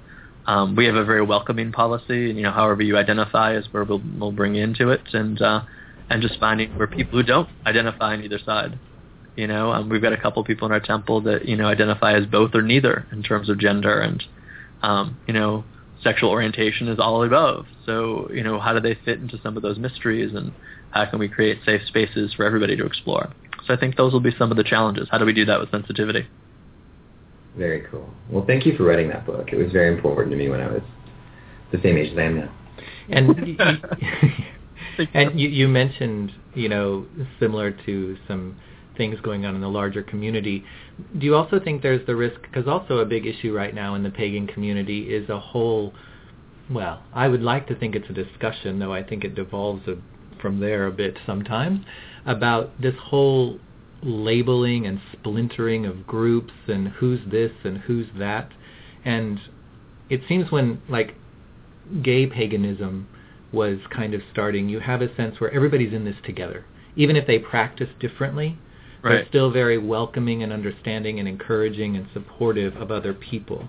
Whereas what we're seeing in general paganism right now is this whole argument about who's what. And if you're this and believe that, you can't be a part of that, and all of that kind of thing. Do you think that's a danger as the openness and the development and evolution of gay paganism starts to evolve and mature?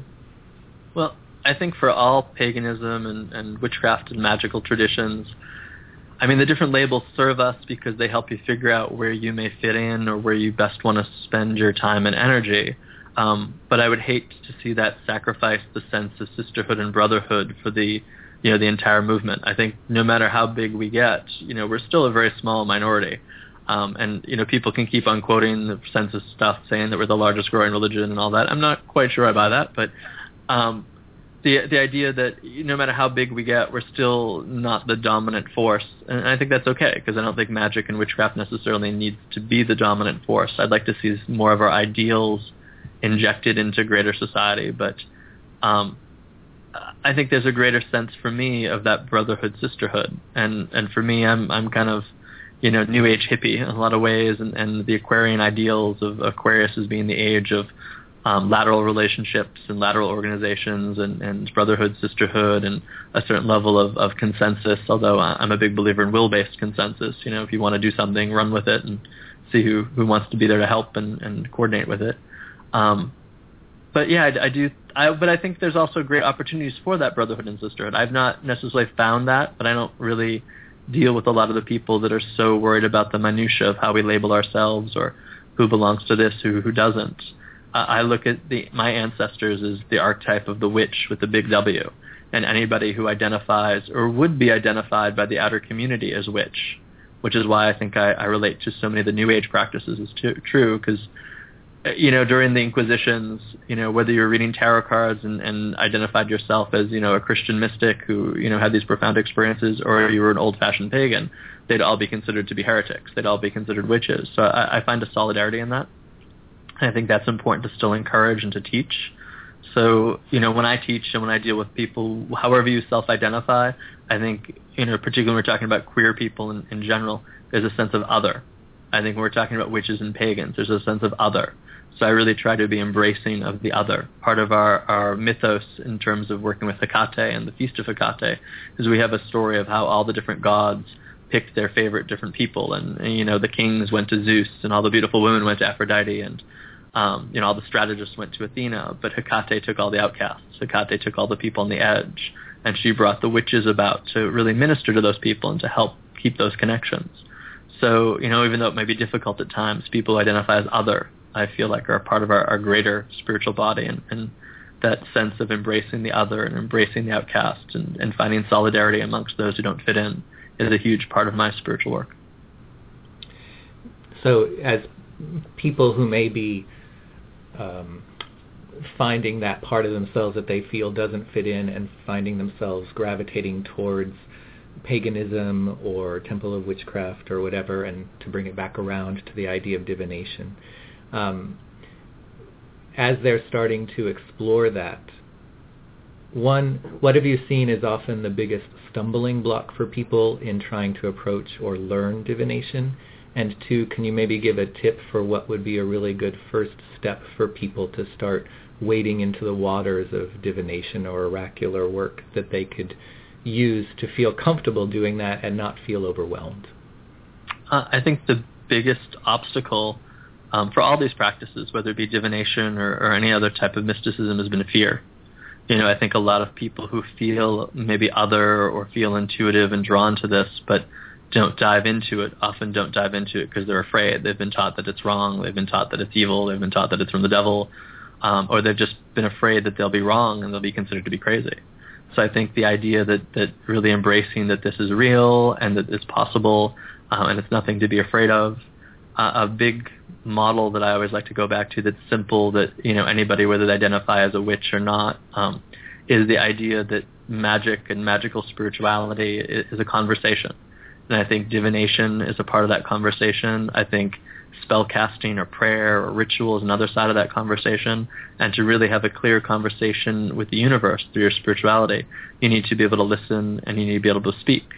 So I think even before you get into divination, learning to quiet yourself, learning to meditate, learning to kind of feel within your body what feels right, what doesn't feel right, learning to listen, because a lot of times people come to religion and spirituality and magic always wanting to talk. They feel unheard. They want to do their spells to get the things that they want. They want to do their rituals so they can seem very powerful. But I think meditation and divination are ways to listen. So kind of just getting to that quiet space and whatever system you're starting out with, just doing something little every day. Pick a card every day, pick a rune every day, whatever it may be, and that can work up to the bigger things. But just using it every day, even if it's just kind of getting into meditation and staying there for five minutes and saying, what do I need to know today? What do I need to focus on, and what comes to mind, and using that as a guide, I think is huge. But I think just being able to quiet yourself and to be able to listen really kind of enhances all these practices. Excellent. I think that's sound advice for people at every level, but definitely for anyone starting out, that would be excellent to think about, especially that meditation practice that once you get it going can be so useful. So before we let you go, are there any upcoming releases or events or anything that you would like people to know about? Well, a companion to my latest book. My latest book was The Mighty Dead. With the An excellent book. Thank you.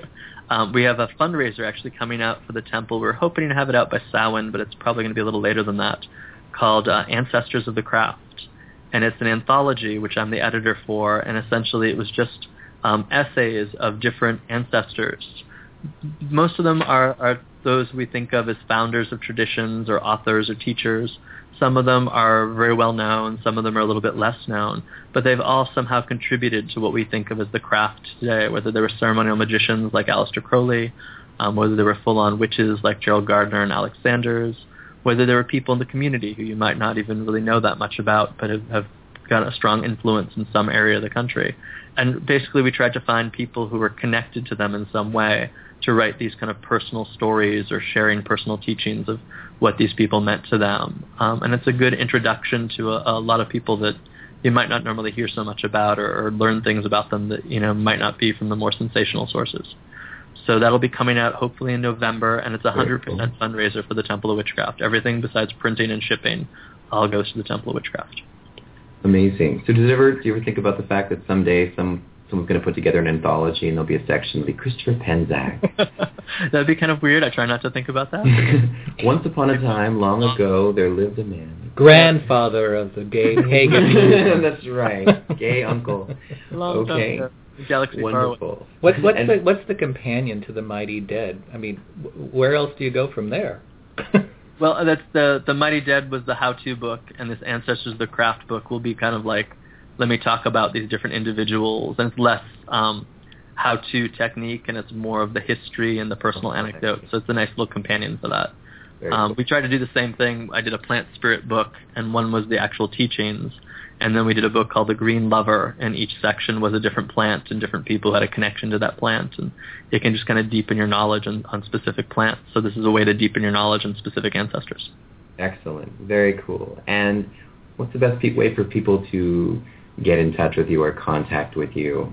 Probably through my website, ChristopherPenczak.com, or if you're interested in the temple teachings, templeofwitchcraft.org, and there's contact info that will go to the general account. But to me personally, ChristopherPenczak.com has a contact email.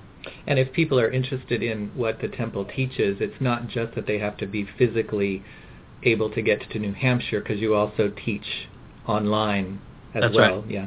Yeah, we have a pretty robust online correspondence course, and everybody gets their own mentor, and as people develop, we ask them to mentor others, so it kind of continues on. And we've got students in South America and Australia and Asia, all over. So there's a kind of a global community growing. Cool.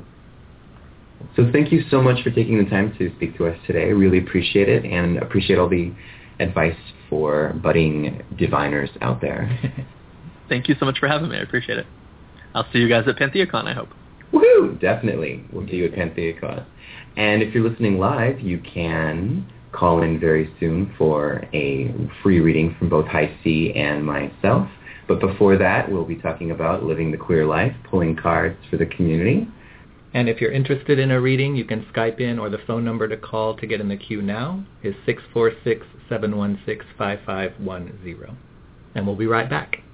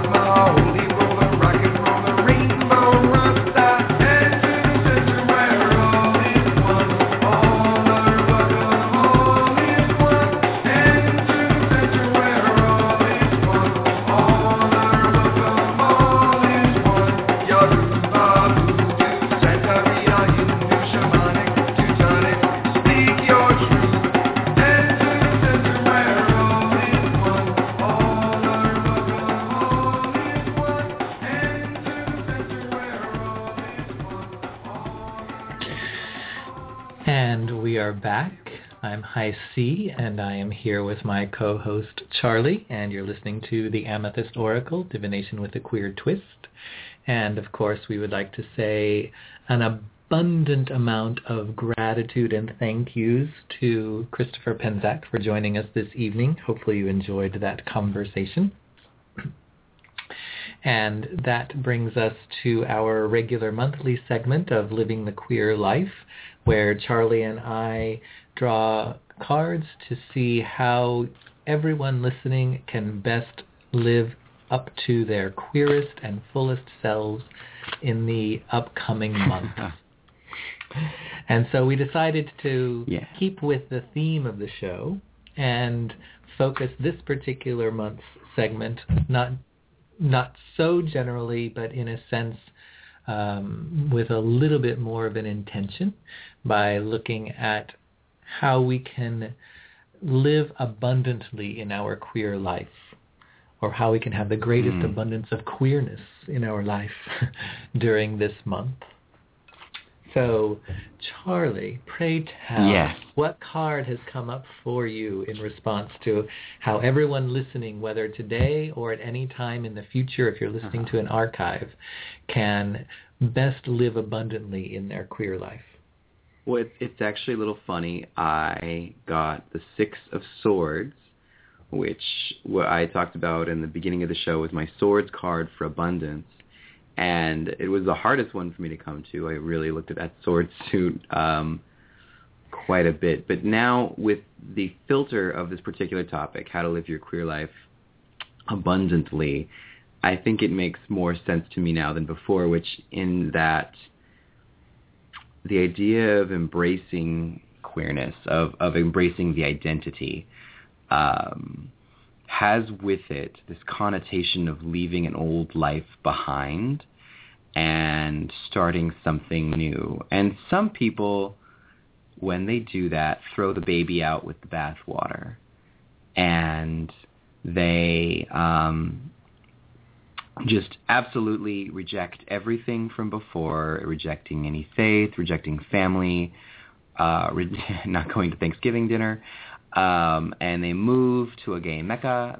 This was more common before than it is now, and embrace this identity of queerness to the nth degree, to the exclusion of all other forms of identity, and that is limiting, and that creates sort of the clone syndrome that people complain about, where everyone has to listen to the same music and dress the same and like the same things. And just experience sort of a one mainstream idea of being queer, which is odd. It's odd to think of a mainstream identity of being queer, but we can create these sort of cookie cutter experiences. And on the other side, on the of that, there are people who embrace the queer identity, but they never allow themselves to be open to something that they are initially uncomfortable with. And this sort of becomes what I think of as sort of the internalized homophobia experience of embracing queer life, where you just because you're, let's just for the sake of this say gay, just because you're gay, you that doesn't mean that anything's different about you, and you just usually the phrase you hear is you just happen to be gay, like that's how it works. And there's never going forth, never kind of going to those new shores. So in this card, you see people getting into a boat, and objects are in the boat. There's a chest in the boat. There's clothing in the boat. So you're still taking your essential self with you into the queer experience, experiencing bringing in new experiences. You still have to maintain a sense of self. Otherwise you're just sort of replacing your own personality, which is a little crazy. But at the same time, you have to leave some things behind in order to bring some new things into your life. So, I don't know. For example, the idea, a big one, some people who don't quite understand, I don't know, who have a hard time embracing things, they find themselves being opposed to gay marriage because they have very traditional ideas about what marriage is, and there's no reason that gay people need to subvert that, or they can't let them, they become very, very, very uncomfortable with women expressing masculine qualities and men expressing feminine qualities because that is, going too far. So it's sort of like, and you're on this queer journey, and you want to have the opportunity, which I think of abundance as opportunity, to experience the fullness of what this life can offer you. You have to find a balance of remembering who you are and remembering what your story is, and at the same time stepping out of one mode of life and into another for a while to really allow yourself the opportunity to experience that. I often, as I'm an old codger, I find myself sometimes, because I worry that the new generation of gays who've never experienced the same levels or maybe of homophobia, for whatever reason, because of hard work, don't ever feel the call to, go to a gay pride parade or make gay friends, because they just don't see that need. They don't have that need in the way that maybe other generations had. And while this is a quality problem, it's because it represents a greater acceptance. To me, I'm looking at Six of Swords, like there has to be at some level the leaving behind and the embracing of the new. Did any of that make sense? Did I? It did. Although I have to tell you, this will show just how queer I am. Because when you said there was a chest in the boat, my immediate thought was, is it hairy or smooth? Because if it's hairy, I'm jumping in the boat. Well, the early 90s, it would be smooth, but now that everyone eschews manscaping, it would have to be a hairy chest in order to find acceptance. That's right. Isn't that weird? And I think that the card that came up for me is going to perfectly support the one that came up for you and what you've been saying. Because the card that I got is the Strength card. Mm-hmm. And so, I think it's important to remind people that when we say queer, we're not just talking about a person's sexual orientation. Queer doesn't necessarily mean gay. It just means this idea of, and this is where I think the Strength card is really going to, is this idea of what is it that makes you so uniquely you? What is so strongly you that it wants and needs to come out, and that it may go against what is the norm or what is the average. It does not want to conform, and that's basically what makes it queer. And so the Strength card says, have the strength to be yourself. Have the confidence to put that uniqueness out there, rather than trying so hard to fit in and to conform and to be what other people or society or even your social group says or tries to get you to be. You don't have to go along with the crowd at the expense of losing yourself. And it's when you lose yourself to the crowd that you lose your queerness. And so the Strength card is really saying that to fully live an abundant queer life is to fully and completely embrace who you are and what makes you you, and to have the strength to live that loud and proud, as they say, rather than trying to dilute it or quieten it down in order to fit in because of what someone or a group of people or a particular segment of society may try to tell you. And I think we see that even in the gay community, because if you're part of one group of people You're expected to act or look or do things in a certain way. And when you step outside of that, you're suddenly seen as, well, you get bitchy comments thrown your way, or you get ostracized from the community in some way. So and I think the strength card reminds us that if we're strong enough to be ourselves, that we will also find that there is an abundance of other people who are willing to accept us for ourselves, and that there is groups of people, communities, etc., that will accept us. But it's because we have the strength to be who we are, rather than to try to fit in someplace and then not feel accepted or not feel fully satisfied because we're not living our queer life. See Love how it. I did that? Excellent. I see exactly what you did there. So embrace. hopefully that helps people a little bit, just to think about what they can be doing and what they may not be doing that is key to being their fullest and queerest selves, which really simply means being your true and unique self, rather than trying to conform and fit into what is considered the norm. So often people give the advice, just be yourself, if that's easy, when, as you so eloquently described with your interpretation of the strength card, being yourself can be very hard. Just be yourself. That sort of throwaway piece of advice. It's very easy to lose a sense of self. So good on you. I like that. I like that interpretation a lot. Well, yes, and I think that's where the strength card comes in, because it says it's not necessarily easy to just be yourself. But the strength card reminds us that if we look within ourselves, we actually have an unlimited reservoir of strength that can support us and allow us to be that. But we have to be willing to dive into that unlimited reservoir and then be willing to stand strong in that, rather than be intimidated into backing down from that. So it's not easy, but the strength card reminds us that we do have the strength to do that. So I think we'll take a quick little break, and then we will come right back.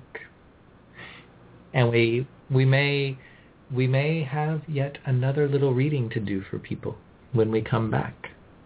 So they don't want to miss that. Hold tight, kids.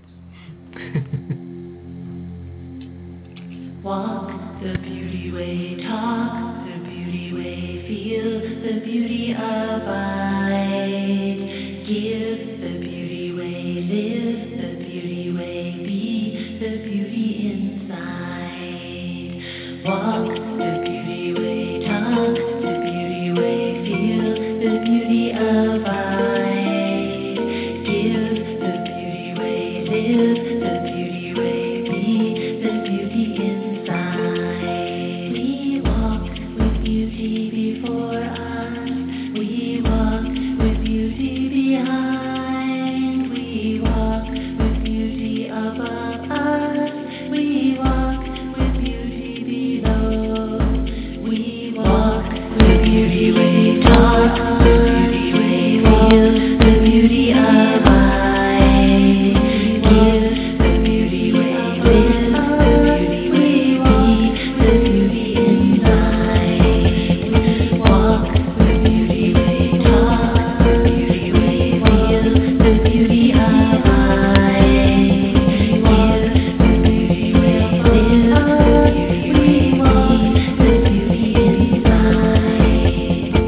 Walk the beauty way, talk the beauty way, feel the beauty abide. Give the beauty way, live the beauty way, be the beauty inside. Walk the beauty way, talk the beauty way, feel the beauty abide. Give the beauty way, live the beauty way,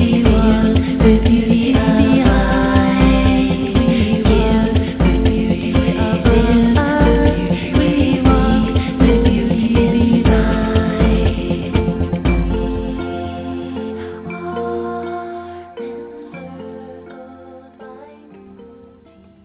As promised, we're always thinking of ways to bring you a fresh new perspective. Check out this lineup of our newest shows.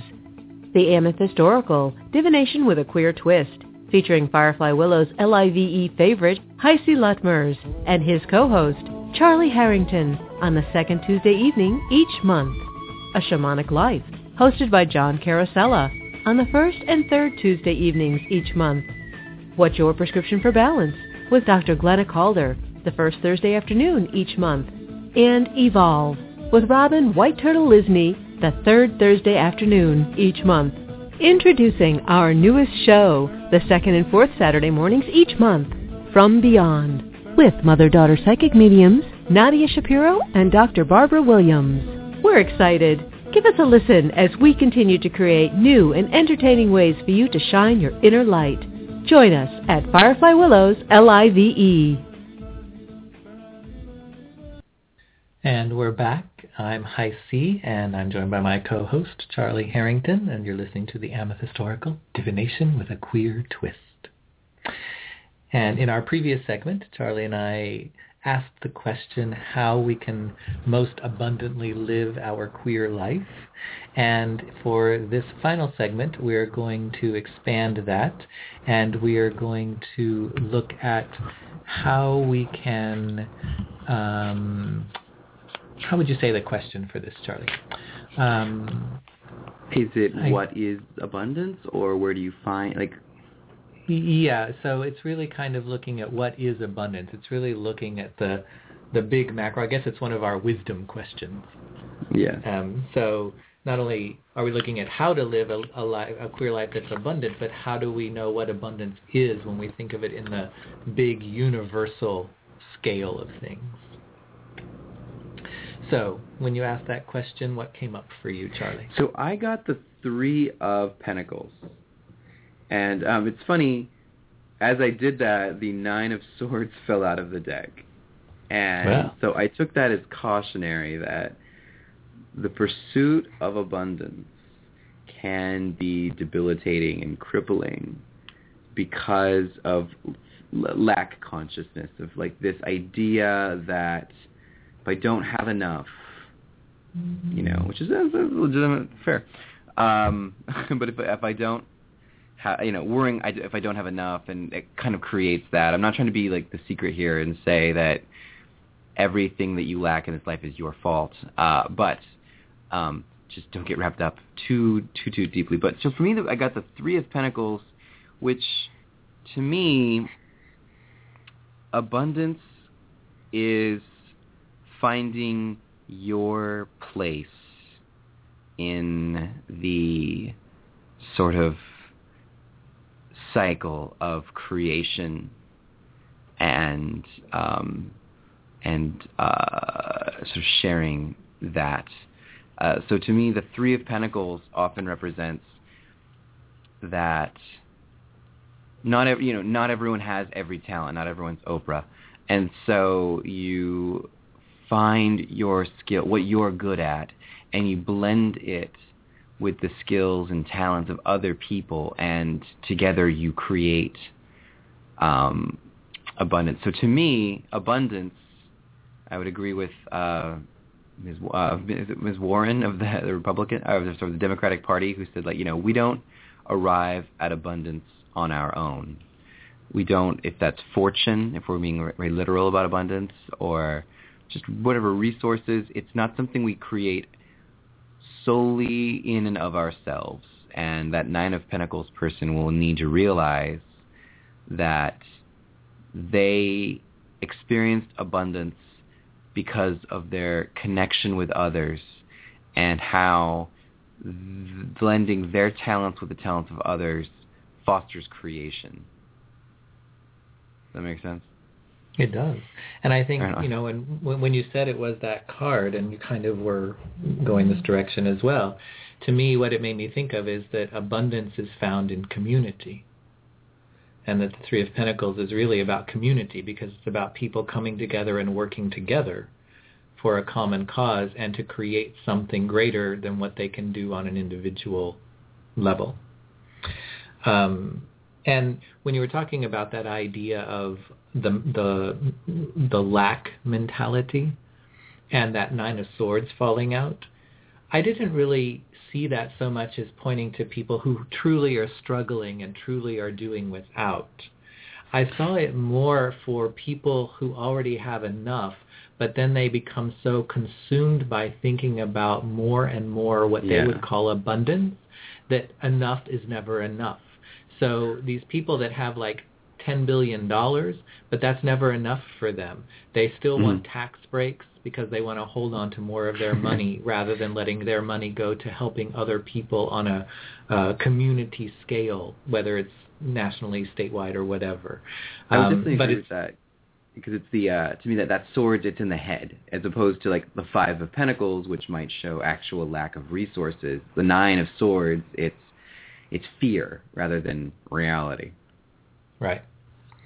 And the card that came up for me for what is abundance was the reversed Sister Fire card, which would be the reversed Page of Wands.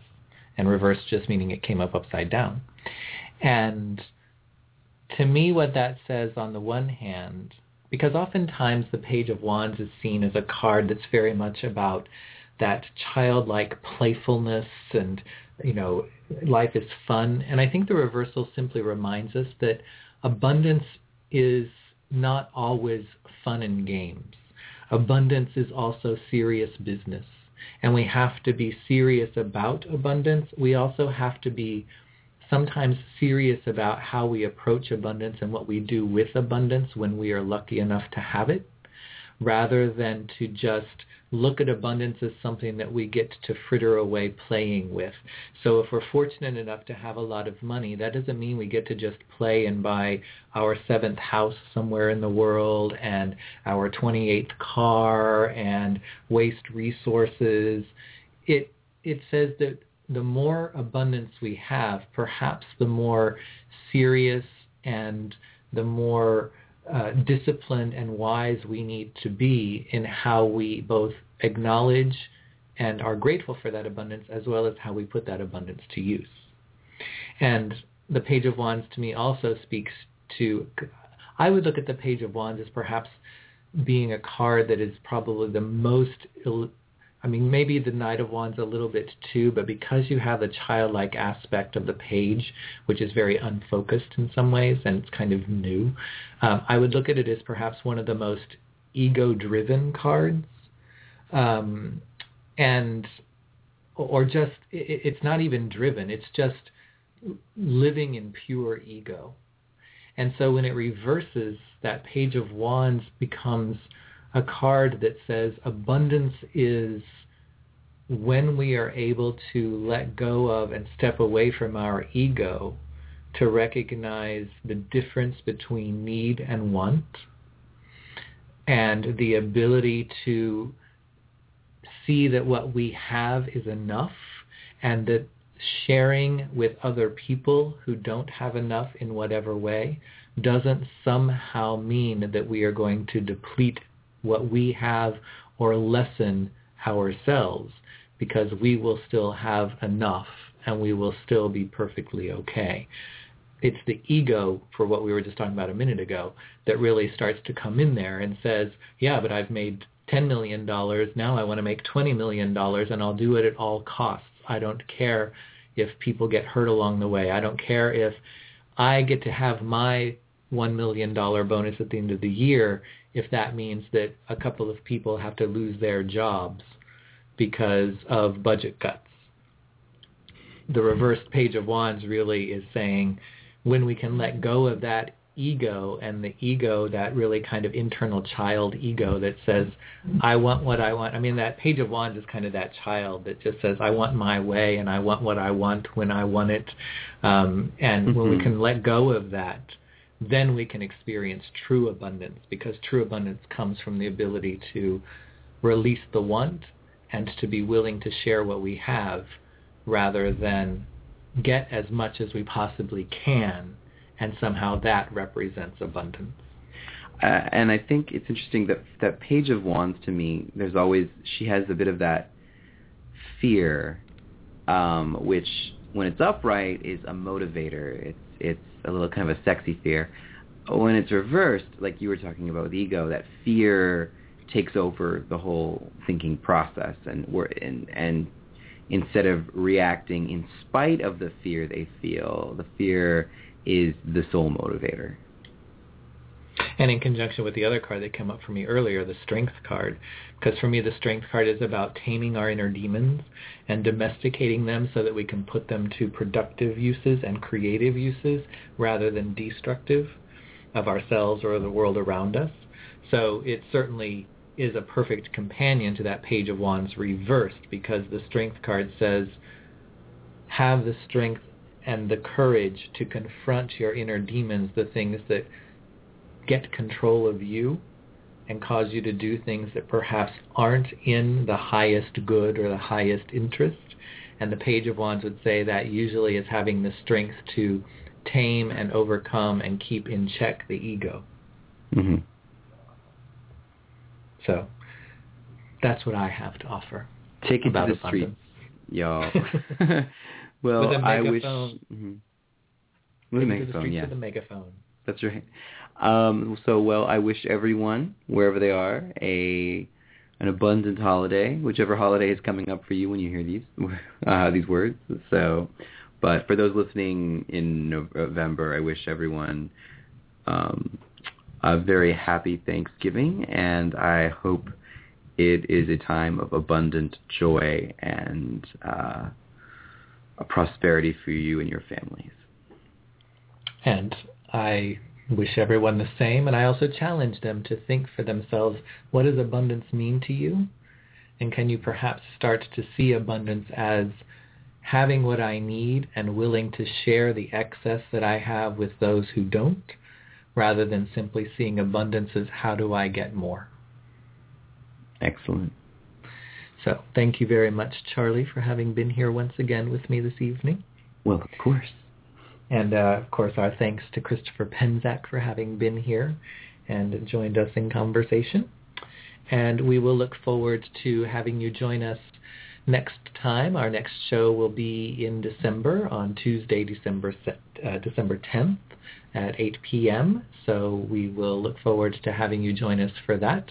And as always, feel free to jump over to our Facebook page at facebook.com/theamethystoracle and give us some feedback, give us your comments, let us know what abundance is to you. If you decide to look for cards, tell us what cards you choose to represent abundance, because we always enjoy being able to interact with all of you that are listening. And if you have suggestions for the show, share those as well. So, until next time, I bid thee adieu, Charlie Harrington. Sayonara. And I say farewell to everyone listening, and may there be abundance of blessings and surprises around every corner as you move through life this month.